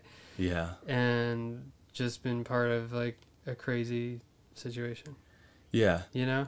Yeah, and it's not to like defend them, but it's just that's the reality. Like, yeah, I think it's good when people are like criticizing the police, that they take a step back and they look at everything in that job. Because it's like, if you look at what that person has to do on a day-to-day basis, like you would feel a little bit more for them. Now, some of them are blatantly like racist and terrible people. Just like there's some mechanics that are blatantly terrible people, and they like, you know, there's just and that's definitely not, in the whole system in general is definitely terrible. Like if someone accidentally breaks into a house, like goes to the wrong house and they end up killing people, they should be in jail. Like that's just like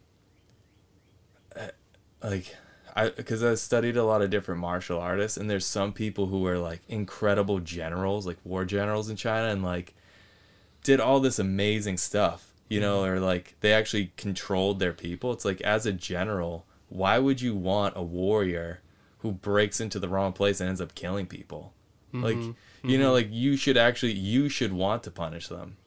Like the police, like the system that helps protect the police is like, That doesn't make any sense because they should actually want effective people. But instead they're making less effective people by being like, you know what, actually you only get like a slap on the wrist for killing that innocent black person. And totally. And like I feel like I get really upset too when I learn of things they have it so figured out.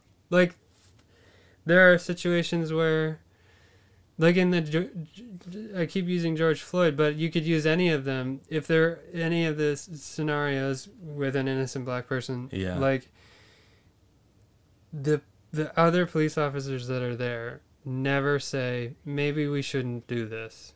Because as soon as they do, then there was like this, you know, I don't know what you would call it, but this like, this telltale sign that something could have been done better. They don't speak as the other person is literally killing someone in the street because they can cover their ass. They know that they shouldn't speak. And if, you know, in situations where you have, like that's like a thing where it's like, well, we want our protectors, quote protectors, to know how to protect themselves so that when they're dangerous to the community that they're supposed to protect, they're protected.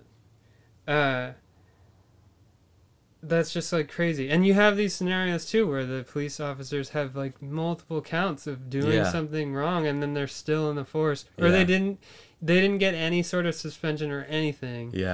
And then they're the ones who killed someone. And it's like, so it's like, I have two things I want to say about that. It's like, one thing is it's like, it's the antithesis. It's against like the critical thinking and reasoning that came about during like the Enlightenment period in our history.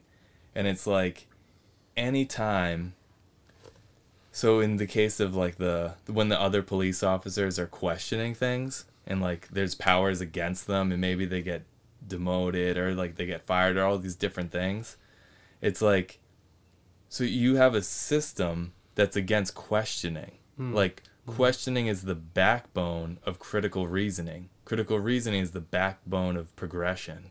You know what I mean? Like, like you can't make something better and more efficient without having questioning. You know, it's like, it's funny. It's almost like being less efficient is like anti-capitalistic. You know what I mean? So it's like, it's weird when you have all these things, like, because you also have like people being against capitalism. And I'm not saying I'm like all for or against capitalism, but you have like people against capitalism and like complaining about the police, but they're actually kind of being anti-capitalistic in a weird way. You know what I mean? Like they're lacking the way, like how do we make this more efficient and just like function better? So like by just reiterating, because I think sometimes I do this, I just reiterate the thing that I know is bad instead of questioning how it got there or how to change it. Because it's like the police force, it's bad that they're doing that because they're not allowing their police force to question things. So that means if you stop questioning, you stop you slow. I'm not gonna say stop progression, but you slow the rate of progression. Because the more you question, like, oh, how could I do this better or that or different things, like you will grow faster. And then it's funny too because people respond to like all this stuff with the police by just like kind of like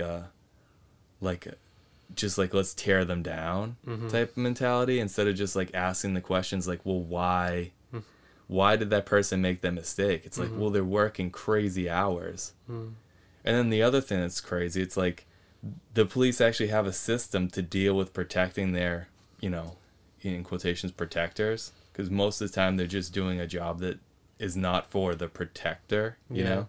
And it's like, so there's a system in place to deal with protecting them, but there's no system in place to help them deal with the fact that they're working too long or they saw something bad and maybe that person the day before saw like a terrible murder scene, and then the next day they made that mistake because they're not thinking correctly. Mm-hmm. So it's like they have the system to protect the people after they did something horrible, mm-hmm. which they should be chastising for, but they have no system in place to help mitigate the issue. Like, what's their system for when you see something bad? Mm-hmm. What's your system when you're overtired and like surviving off caffeine to continue working? You know, it's like, yeah, I think the moral of the story is we both feel that it needs to evolve with humanity. Yeah. Like, and maybe it's been stuck in this unquestioned state that goes all the way back to its formation of being a slavery catching system. Like, it, like when it was that, how much have we really questioned and changed its formality? And now we're to this point where it's like people want it abolished. People want it to, you've gone too far. Like, anytime there's progress, it's progress in the way of like more militarization or something that doesn't actually help to like fix the problem but heightens the problem. Yeah, for sure. And so like now we're like, okay, do we take it all down and build something new? Like, or how do we buy a community? Or I don't even know. Yeah. And it's like, we need to actually be efficient. Like, and like if we're gonna use money, that money should be effective, and like obviously putting more money into education and mental health programs, and health and wellness programs from like a early age will prevent all those things. And if you give more job opportunities, like there'll be less issues with gang violence and those things. Like Medellin in Colombia, like was one of the most dangerous cities. That's like where Pablo Escobar is from, and it's like it was a rough area. The city put in like was it like gondolas, like the carts that like go like a ski lift but it's big. Yeah. They put in a gondola situation so the people up in like the shanty towns in the hills can go to the main city center and have jobs. And like just that opportunity, like giving people an opportunity to actually make money, like it's like it brought down so much of the violence. Because at the end of the day, most people don't want to have dangerous jobs. Like being a gangster is dangerous. Like if you could make money washing dishes versus make money being a drug mule, like a lot of people are going to choose the dishes just because it's like being a drug mule is probably terrible. Well, I don't know. I see what you're saying, but also you hear about, and I don't know because I'm not in a gang, or I don't even know anyone in one. But like when you have a scenario where you're not being taken care of, it can seem like the gang is the only thing that will be that thing that helps to take care of you. But I guess if you have a job, I don't know, because if you have a way to make money, yeah, and the school has more of a deep focus on health and wellness, and there's tons of after school programs, and if you need community, there's like more martial arts, because I think martial arts is a big one because it hits a lot of factors. I think it should, then there should be like some like free, everybody needs to take it. Yeah, because I definitely like, I believe there's certain things that should just be, that is free. We all like, there's free martial art gyms, like they're paid a certain amount of money. Like there is free these after school programs, and like the people who run those are also paid well. Like if you take, because the budget for police is so big, and like they're buying armored cars and all this stuff, and it's like there's a certain level that can be good in that, like, because an invasion, we don't think about this because there's not been wars really like here in our, like there's the Civil War, but we're not in areas like in the Middle East or like in certain areas where there's actually like war is more tangible. So like there always needs to be something in place in case like we are invaded. Like there should be things, like every city should have a little bit of something. So I get to a certain point, but then I've also seen like some districts that it's like you can tell it's blown out. Like they don't need as much stuff as they have. And if you just take some of that budget, and they're using it like on a daily, with every protest, they'll bust it out. They'll get their armored car out. Or I can remember, like when you're doing road work and they have like the big spotlights. I remember there was like a police spotlight for this thing, for road work, and it was on in the middle of the night at like 2 a.m. No one's around, and it's like, that's like, those are dollars right now being on that high powered light. And it's not much, but it's like, where's like the efficiency like that are involved in like these systems? Yeah, it's interesting. I'm just like referring into the capitalism thing, not because I'm like super pro capitalism, but it's just like it's something that I'm hearing, like a lot of anti-capitalistic sentiment. And it's like one of those things I feel like, just as a person, the way I was like raised, I always try to think of like not a devil's advocate, but just like a different approach. And it's just interesting to me because like capitalism should be more about efficiency. And like if you have a certain amount of money, like making sure you use that money as well as you can, to me seems like a capitalistic concept. And it's like when you look at the police and how like they're funded and run, it like makes no sense, like from a capitalistic perspective, especially when like you actually are gonna want as many good workers like being raised, like you want as many engineers and like great thinkers and things being raised. So it's like from a capitalistic standpoint, I feel like I would want more money in education and all these things and supports to make people all better, because like as a nation, if everyone's better, the whole nation's better. Yeah, and the economy should be better, and then you can make more money. It's like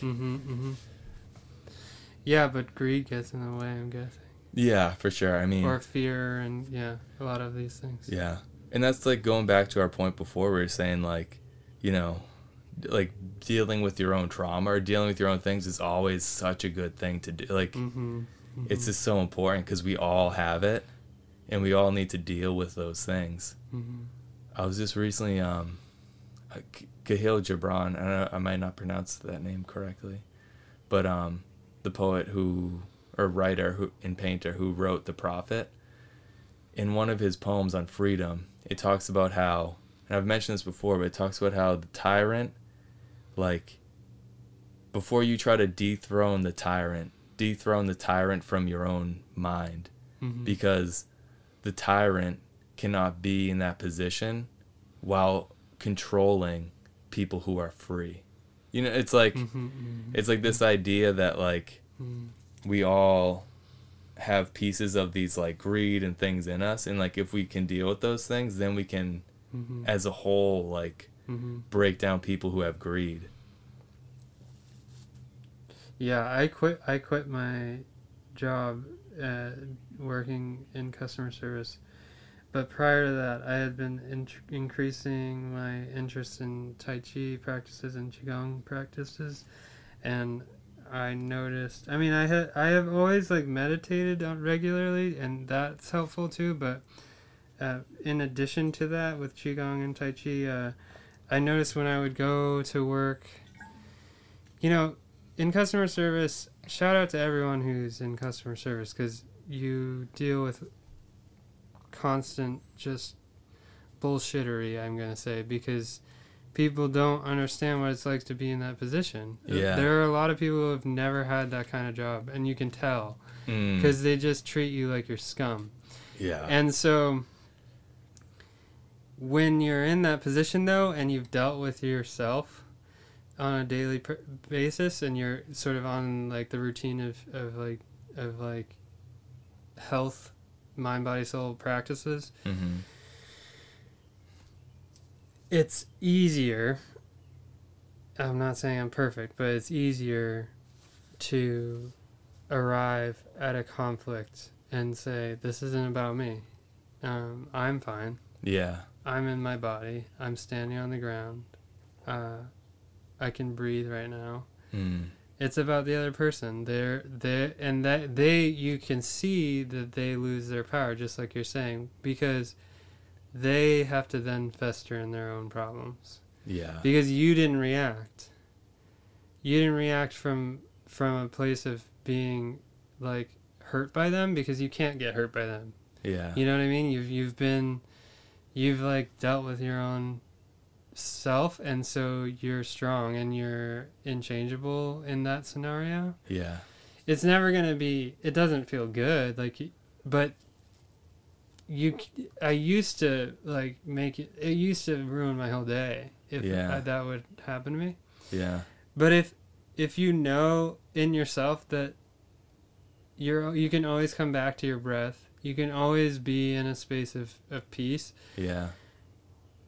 And also, everything's temporary. Everything's so, like, fragile anyways. You could die at any moment. Those sort of things to meditate on are good, too, because then you realize, like, if someone's going to come at you with a problem or try to control you, etc., it's literally impossible for them to, because what they want is for you to react negatively and for you to fester into your own problems.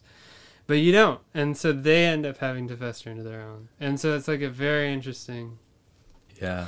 You just watch them, like, it's not funny. I shouldn't laugh, but when you've been in the customer service industry for a while, it kind of is. Yeah, no, that's just so funny. I had a moment the other day. I won't get into too much detail, but this guy, this landlord, from a mother-in-law of like questionable character. Uh-huh. I won't use like the derogatory term for this kind of landlord. But he like rolled up in his very expensive car to a building that definitely could use a little bit of money. Yeah. And he came out and he was just so upset because they were supposed to have left a few days before. Like they had a whole big issue. And he was just like angry and just yelling, and they were getting into a whole fight, and it was like kind of just like crazy. And there was part of me that almost wanted to be like, excuse me, man, like you're coming out of your way late tonight to get like money and a key, and it's like, why didn't you just like text and be like, hey, this is too late for me, you can pay tomorrow, now you owe me this much money, so you actually end up making more money, and then you're not even coming down here and wasting all this energy. I was like, because right now your goal is it should be to make money, like, because that's what you're talking about, that's what you're angry about. You want a key and money, but it's like you're actually getting angry at them, fighting, wasting your energy and time that you could be using to make more money, and you're actually fighting to get them to give you less money than if you just said, hey, it's actually too late for you to pay today, you have to pay now for another day. And then you get more money. It's like, I almost like was gonna say, I was like, dude, you're mad about money, but like right now you're actually you're putting this energy towards making less money, whereas you could just say, all right, you're gonna pay me tomorrow at this time, and you're gonna pay for 8 days instead of 7 days. Today's too late for you to pay. And it's like, you know, like my family-in-law probably would be upset about that, but it's like, okay, like, because there's like they're kind of like, well, you know, it's 9 o'clock, we probably should have like given, you know, and it was funny because he was just he was getting so angry. He was like so pissed. And that sounds like the problem. It's like, if he hadn't, it seems to me that if he hadn't gotten lost in his emotion of anger around the problem, he would have been able to take a breath and really look at it from a wider perspective, like you're saying. Like the what starts in the issue, and again, it comes back to, are you taking care of yourself? Yeah. Like, if you get angry and then so angry that it turns into rage that you can't even control yourself, which happens, and it's not even it's like, we're all human, like, but you can actually learn to, like, and I'm not perfect either, I have work to do, like, you can learn, though, to not get so lost into that emotion, and then come at a conflict with some more clear-headedness. Yeah. It was so funny because I was just like, it wasn't even that big of a deal. You know, I've had situations with landlords and they're like, okay, don't worry about it. Tomorrow's fine. Or so, you know, it's like, it's the difference of a day. But it's interesting. Like, I've been thinking about this. The way in which we've set up this country has set up like values around capitalism. Again, like I often talk against capitalism, but I don't know that I have too much of a voice there because I have more to learn. But it seems to me like there's this mentality that the more dickish you are, the more you'll get what you want. Sometimes, like, as soon as you start gaining power, you can use that power against people. And it's just so sad that it seems like those who have more, quote, success financially, which is a whole different topic. Like, I don't see that as actual success. To an extent, like I think having enough money is a good thing, so that you're happy and can but some of those people with a lot of money aren't happy, so then it's not successful. No, it's not. Right. But getting there and seeing that there's this, there's the value that's like you're a better person if you have more money. You can do whatever you want. If you have more money, you're going to be happier if you have more money. But to get more money, you have to be a dick and you have to like take advantage of other people. That's what it feels like. There's this message, and I see some people buying into that. Yeah. And it's crazy.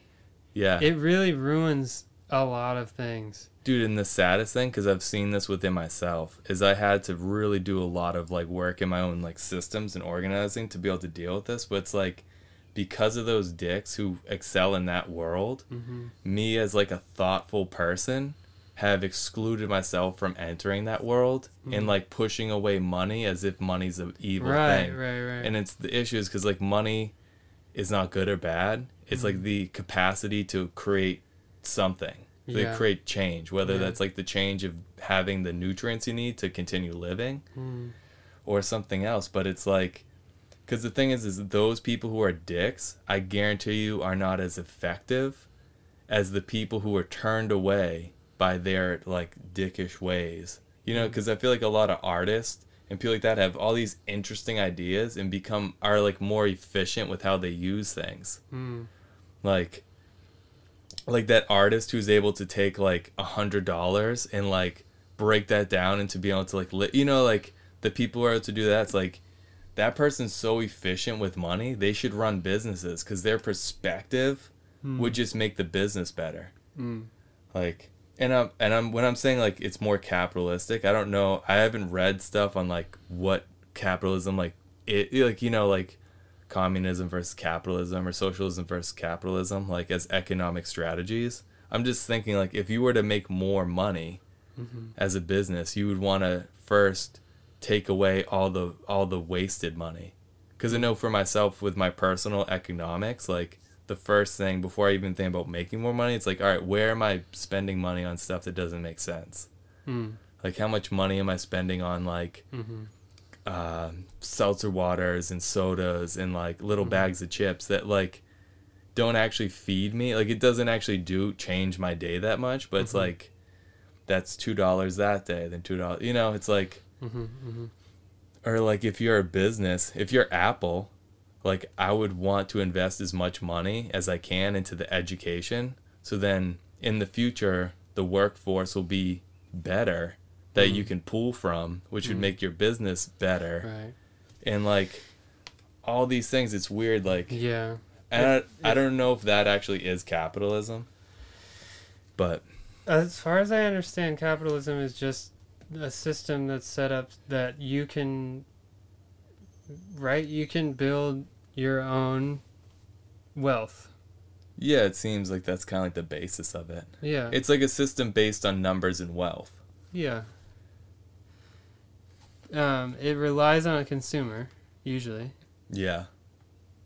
And that's what you're saying is like consumers, if they're happier and have more money, they can buy. And then your business can do better. And if they're more educated, that means in the future, maybe not when you're running it, but in 50 years, the people who join that company will be even better. Your company will be even better. You'll make an even better product, and the populace will be even more well set up and being able to buy it. It's like, and that comes back to also, we put so much emphasis. It drives me nuts when a CEO or just an owner of a company has like so much say that all the other people feel like minions that don't have much of a say, right? Yeah. So, and like I remember Michael Moore's documentary, I forget what it's called, but he goes to different countries to see how they're doing things differently. Yeah. And in Italy, he touches on this subject that in Italy, you know, the CEO isn't necessarily like the top dog. He or she is not seen, or they, as like the be all end all person, right? Yeah. They really value using ideas from the workers to make the whole business better. Therefore, the workers are happier because they feel they have more of a purpose at work. Yeah. Therefore, the whole business is just doing better, right? Yeah. Yeah, I think it would be cool to see this country, because we put so much emphasis on one person running something. Yeah. Doesn't make sense. No, it makes no sense. It's good to have leadership, but it's not good to make the people you're leading feel like they don't have anything to put in play. And the bad thing is, I feel like, because when I've studied more native cultures, it's like the leader is not the smartest person. It's not always like the bravest person, but they're the person who has the best like organized process, because they just oversee things and break things down. You know, like they're not. So that then they can say to the smartest person, "We need you because you're the smartest person." Yeah, like they can use the people well. They just know how to take something and filter it. Like they should just be the best filter of things, and then they find the people with the best strengths. Like I know my mom was like really into this program called Strength Finder, and it's really cool. I took it. It's like you all these questions, and then you get what are your strengths. And I guess like at one of her jobs in a community college, all the employees took it, and they actually changed some people's jobs based on their strengths. And it's like every business could be doing that, because you might have like, for example, our friend Ryan, he is so good at like communicating with people and like just meeting people and like telling people. He's like so good at connecting people. It's like any job that needs someone to like connect people and like check in and see things, like he could he's so efficient at that. Like if I had that position, I would not be as good. I mean, like you know, like I actually wouldn't even enjoy it too. He would probably enjoy it. And it's those differences. Like when me and him have done events together, he's really good at getting the word out and trying to get people there. Now once the people are there, like I have a little bit more of a strength in like presenting the information. But like I'm not good at like reaching out and getting as much people. Right. That's just like I have to function more on doing something really well, and then those people spread like telling, oh this person's like does this and this, like you should see it, and then word of mouth.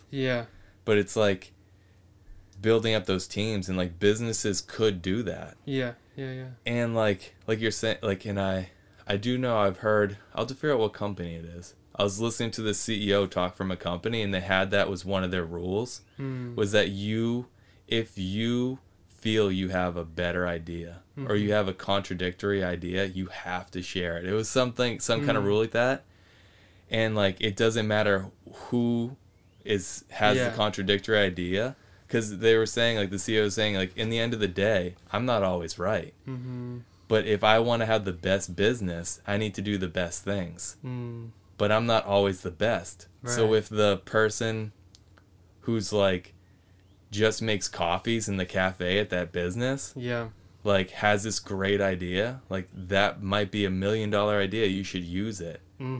Like, and it's funny because that's actually, if you're thinking of capitalism as trying to make money, that's actually how you make the most, like you make the most money by being the nicest, like most just like being a good listener, taking ideas from people, synthesizing what works the best, and then paying people the most amount of money so that they're happy, so then they keep creating good ideas. Like that's like good business. Yeah, and also like how admirable to like I would look up to someone like that as my boss, you know what I mean? Yeah. Like I'd be excited. Yeah, man. You'd want to work for that, like that person. You'd be like, wow, like that person's legit, like, yeah. and that person would be wise, Yeah. you know, because they would know that they're not correct, and like being able to be around a person who's that vulnerable and is like able to be like, oh well, no, that's a better idea than my idea, Yeah. let's go with it. Yeah. It's like, okay, and then it's like we're talking about like actually doing what our goal is, because if Yeah. your goal is to make money, like being that like dick who like controls everyone is not always like the best option. Mm-hmm. And there might be time periods where someone has to be like that. Mm-hmm. But that's definitely like, I would probably say being like that all the time and like cutting corners and trying to give people as little as possible is probably not, that's not where you save money. You know? Mm-hmm. And this is where I feel like our obsession with academia too, like just because someone has a higher education in some field doesn't mean they should be the, you know, like they should be like the leader in that specific. Yeah. Though I think it, you know, sure. I just mean they can still. It doesn't mean they have the final or they have the only say. I feel like that it could mean that they should be open to other ideas too, because you don't have the perspective of the person who, you know, happens to be in scenarios that they're affected by your business, or like, you know what I mean, things like that. And to that end, I'd also say I think we have too much of a idea that by giving other people freedom, and I struggle with this too, are you losing your vision? Are you losing like the direction you're well, that's different, because if you're really just trying to make money as a company, you should have a vision, but you're probably not worried too much of like where, I don't know, you know what I'm getting at, like what direction it goes. Yeah, but the best, usually I feel like the best businesses and stuff, especially moving ahead, because there's just going to be more transparency with more technology. There's more transparency. Like this is like a reality. I think there needs to be more transparency built into things. Like businesses like showing like this is how much money we make, this is where we put it. I think every website should have something like that. Just like, because then people can see, and like it's just, I think that's going to be an important thing moving ahead. I think we should be able to know each other's paychecks too. Yeah, actually, because then there's no discrepancy in payment. Yeah, stuff like that. Like there needs to be just, I think business transparency, governmental transparency is super important. I mean, transparency in general, like it's just like a good thing. It's difficult, but like the best thing, like the best system is like the best system is the most difficult to create, and that's just like probably the reality. Not always, but like for me, I'm like creating new systems to organize stuff in my house. If I'm gonna do that well, like that takes a lot of work. And it also takes thinking, like, why do I hold on to these things? Like if I like hoard certain things, it's like, why? And I have to think about that, and it might have like some childhood trauma thing, and then you have to work on that. It's like, it takes so much work. Yeah. But yeah. Well, should we do our accountable tasks? Yeah, let's get into our accountable tasks for next week. What are you thinking? So I need to continue to work on my accountable tasks. Working on the website stuff. I already have the website list, so I just need to solidify the website homepage so that feels like good. Because that would be really nice. And then I don't know if I'll be able to get into like actually really getting into the government structure. So it's like actually I need to, my civic accountability will be to actually just do my personal work and getting my like at-home organization system more established. So then I don't have to worry about that, and I can focus on like deeper level things. Okay. Yeah. Yeah. Cool.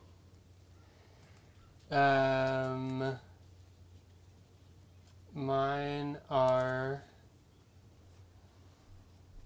to film the weatherman scene. His name is Schmorgy. It's so funny to go from what we've been talking about to like describe my show. So I'm gonna film a weatherman scene, and it's an alien named Schmorgy that's a puppet, and he talks about the weather. Let's see. I want to write the screenplay of all 3 episodes that I hope to complete before the end of the summer. That's kind of like the big goal. We'll see if that actually happens, but I want to write the 3 screenplays because there are people who are either interested or need to just know, what's going on more specifically in my head. I want to get it out of my head and onto the page. And then start working on one of the 3 costumes that I still have to make for the other characters. And my civic duty, as I said before, I learned my rights in a police encounter. Just to know. Yeah, that's a good one. Because I'm not sure yet if it's going to be good to enter those situations, but I think it's important to know either way. No, I think what you were saying is really good. I think always like just entering and being like, excuse me, like, do you mind if I ask you like what this person's done? Like, just given the current climate, I'm doing my duty to like make sure people like to uphold justice or something. Maybe not, I don't know, figure out some kind of way. Yeah. Like, and it's crazy that I have to like preface it that way, but yeah, totally. Yeah, because I think it's weird because it's like you have to acknowledge like the system is like rigged against the people too. Yeah. So like even if you had really good people, like they probably would be converted to being bad people. It's like the whole system's bad. So you have to like acknowledge the fact that also if you ended up as a police officer, you could be in those same shoes, given that the system like does that. Yeah, someone recently said how the police looks out for the police, and so they're not looking at you. At least most of them. I'm sure there's some that are really in it for like protecting and serving the people, but as we've seen with evidence, that's not true for the majority. And you have to enter a situation knowing that they have their group that they look out for, and you can't threaten that. They'll just shoot you. Yeah, no, for sure. Yeah, which is crazy. So there's got to be some good way to... Because actually, it's funny, like, when you said that, I've had 2 interactions that were really interesting. Once with an EMT and once with police officers. And the one with the EMT was really interesting because I was taking a anatomy and physiology class at the time, so I had like tons of high-level science terminology for physiological changes in the human body at that time period, just like ready to go. And my friend was definitely on some kind of drugs, like I don't even know, but he was just like, like he just looked off, you know what I mean? Yeah. And this EMT was just drilling him, trying to get him to say that he was on drugs so then they could call the police and get him in trouble. Which is like their own weird thing. Like, why is an EMT in that weird power struggle? But I remember I walked over and I was like, excuse me, like, you're talking about my friend's pupils being dilated. Yeah. But, like, you're confronting him, you're speaking in a harsh tone, you're very close to him, you're putting him in a fight or flight response, thereby physiologically changing him to have that response. Yeah. So it's like, you actually are the reason he has dilated pupils right now. Did it work? Yeah. Well, he kind of stopped talking because I said it more like, and I was like, I broke down, like, I was like, you're doing this, which is increasing his cortisol. The cortisol is then releasing like the, and I like said like the whole process as to why stress would dilate pupils to him. And I just rattled it real quick. And he was like, it was like, because he has some backing in that as like a somewhat of a medical profession, it's like he kind of couldn't dispute that I spoke his language. And like, Yeah, so like my friend didn't end up getting in trouble, which was cool. Nice. But he was definitely on like acid and having like a freak out. You know, like it was like yeah. But I didn't absolutely know, but I was also like, dude, this guy's trying to get my friend in trouble. I'm going to intervene. Right. And there's, you know, we can also talk about that one day where it's like, you know, these drugs are illegal because they open the mind. Yeah. And, you know. Yeah. And then Once with the Police was interesting because I also read these books. I just bought another one of his books we can talk about at some point, but it's this guy. It's a surname. It's Dr. Ha Lung. And he writes about like mind manipulation and the dark arts of like warfare, psychological things. And he talks about like Hitler and like how companies have like Coca-Cola have used things that Hitler did to like use in their advertisements. But then he also makes the thing that he says it's travesty that we as general people don't study those like lunatics like Hitler and learn what they have to offer, because the issue is like the companies learn that and then they use what he understood on people. But when you study those people and what they learned, it makes it harder for those things to be done upon you.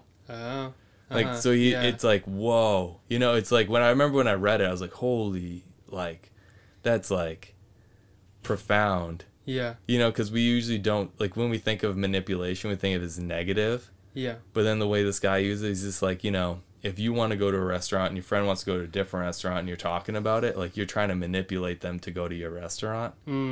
Or, like, he just uses manipulate as, like, it just changes anything. And, like, by not studying, like, these negative manipulations, like, you're missing out on a whole aspect. And when you study it, it's harder to do upon you. So I had, like, these ideas rolling in my mind. And one time I got pulled over, and we had, like, just, like, there was definitely, like, some issues, and, like, this cop was being weird.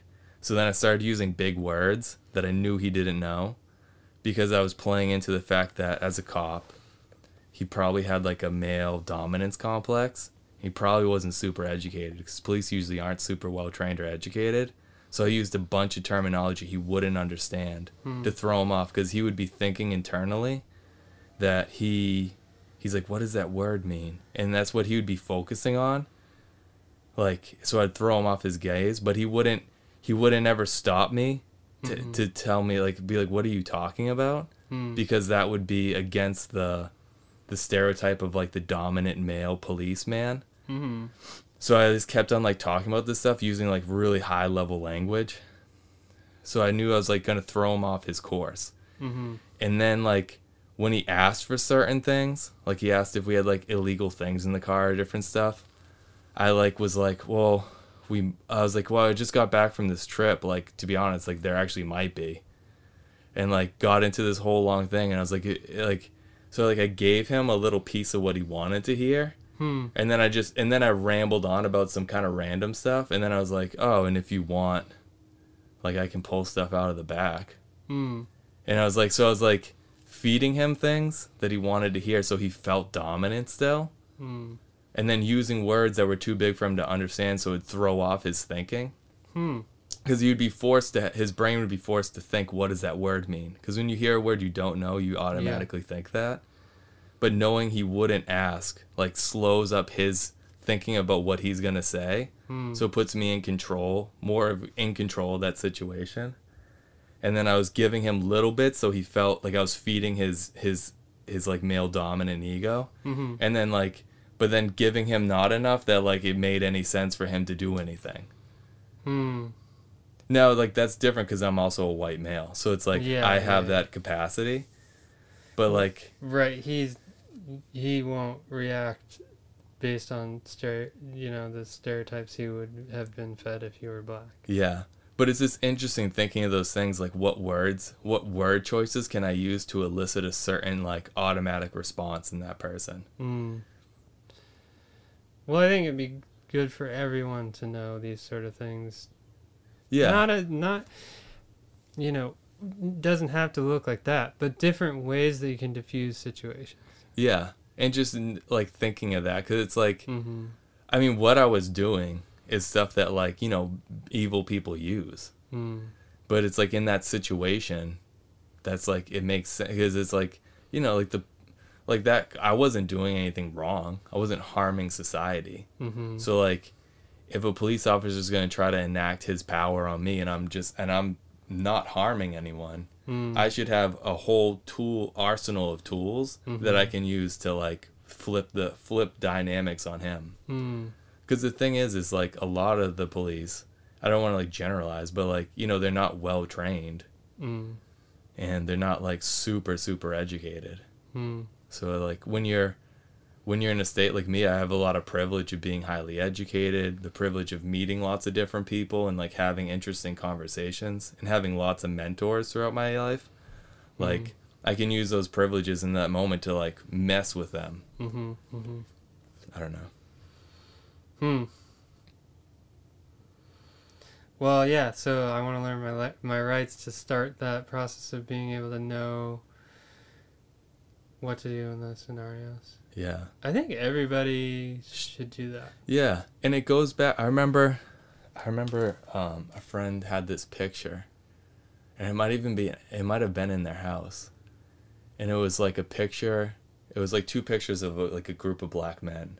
And like one of them was like, they're all like gangster, like stereotypically gangster, and like how they were dressed.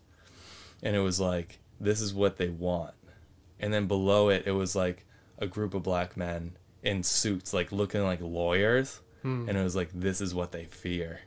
And it's always that thing, I feel like, because if you were to know everything that the police can and can't do, and you're using their language, you walk up like, excuse me, officer, based on the like RL 277, I'm allowed to ask questions. Do you mind if I ask you a question right now? Like, you know, like you're using their language, because then it's like, first off, it throws them off. Like, so then they don't have their automatic responses to things, because police are definitely going to have an automatic response to someone coming up to them like angry. Yeah. You know? Yeah. So if you come up with a different way, you're taking control, because then they actually have to think. You're forcing thinking. Again, all with the shade of this is we're both white, but yeah, no. So it's something more for us as white people that we should be doing. Yeah, because I can't speak for black people and what's best for them. Based on the Talk documentary right now, what's best in the given system that is, the best thing is to just like do what they say and be polite, and because if you do anything controversial to them, it's just over. Yeah. So, and just going about even talking to them like you want to do, like you have to do it very carefully, because it's like, even if for white people, it's like, I mean, I know it can escalate so quick. Yeah, I've been in scenarios where it escalates like crazy. Yeah, just because my friend decided to be controversial, decided to talk back, and it no one got killed, obviously, and that's because we were a group of white kids in a small white town, you know, so we're lucky. But I just definitely have seen a cop become completely irrational. Yeah, definitely. Well,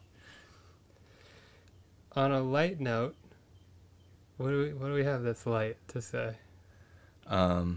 Oh, dude, one really cool thing that this week that was nice is I reread The Alchemist by Paulo Coelho, and like, it's such a good book. It's so short. It's like definitely like you could read it in like a weekend of like, if you're reading, like you're at like a beach, or you're sitting someplace in a cafe, or like someplace where you can sit and read for a while. And it's so inspiring. Yeah, just the idea of thinking that there's this I'm trying to think about the word they use specifically for it, but like you have like this treasure, this personal treasure that's out in the world for you, and you just have to listen to your heart, listen to the things that really move you towards that goal, and not just follow you know, the fears that you may have or follow what society says. Like, it's all about just like learning to listen to your own heart and follow that. And like follow that dream, like that personal best self that you can be, and like become that person. Right on. I love it. Yeah. Do I have anything? I ran through a sprinkler with my 2 nieces yesterday. That's awesome. Was that yesterday? 2 days ago? It was really nice. That's awesome. It was so fun. The other day I brought my second cousin to a taco place, like a pretty like legit Mexican restaurant, and like he had just never really eaten spicy food or tacos or like soft shell tacos, because you have to kind of hold them a different way too, so like all the juice doesn't come out. And it was just funny. He had like taco sauce like all over his hands and all over his shorts, and then he was like dying from the heat and like chugging water and that like from the spicy heat. Yeah, almost like like something you see in a cartoon. That's like, that's not quite real. They're like, yeah, you know, like just chugging water, which makes it worse, right? I've heard that water, you actually need like milk or something. Yeah, to milk's actually better. Take care of spice. But. Yeah, but it was just funny. It was just, I felt bad because like I just eat like weird food like always. Yeah. So like his whole life, like it's always been like, oh, what is Greg eating? Like, oh, this green drink. Like, let me try it. It's like, oh, it tastes like like swamp water. You know, like something weird. It's like, oh man. Where are the chicken nuggets? Yeah, where are the chicken nuggets? Yeah. That's funny. Yeah, so that was fun. Any others? Well, not that I can think of. Well, I mean, I'm grateful that I had the other day I had like a day off where I was like trying to not do anything, because sometimes I think I can overdo it. Yeah. And me and Hannah went to the beach, and then we just like read our books on the beach. Yeah, that's so like nice. Quite a nice way to spend an afternoon. Yeah. If you can, and I'm grateful that I can. Yeah, beautiful stuff. Yeah, and it was kind of funny. We did get kind of like deep. Yeah. Well, we tend to, and and that's why it seems like this podcast is like changing to be more about just the world, and then accountable for both what we're gonna do instead of just talking about it. Yeah. What do you do? Yeah. In this time, it's just like there's so much happening. It's like whoa, it's incredible. It's beautiful to see, like people like really rallying. You know, it's like way more than like I ever thought. Yeah. Yeah. Yeah. Well, all right. Have a good week. You as well, Michael. My accountability buddy. We can pretend we're not going to see each other, but we're about to eat dinner together. And probably talk in between episodes as well. Yeah. And then sometimes we go, we should save that for the podcast. Yeah, like, oh, damn, this is a good conversation. All right. See you, Greg. Bye.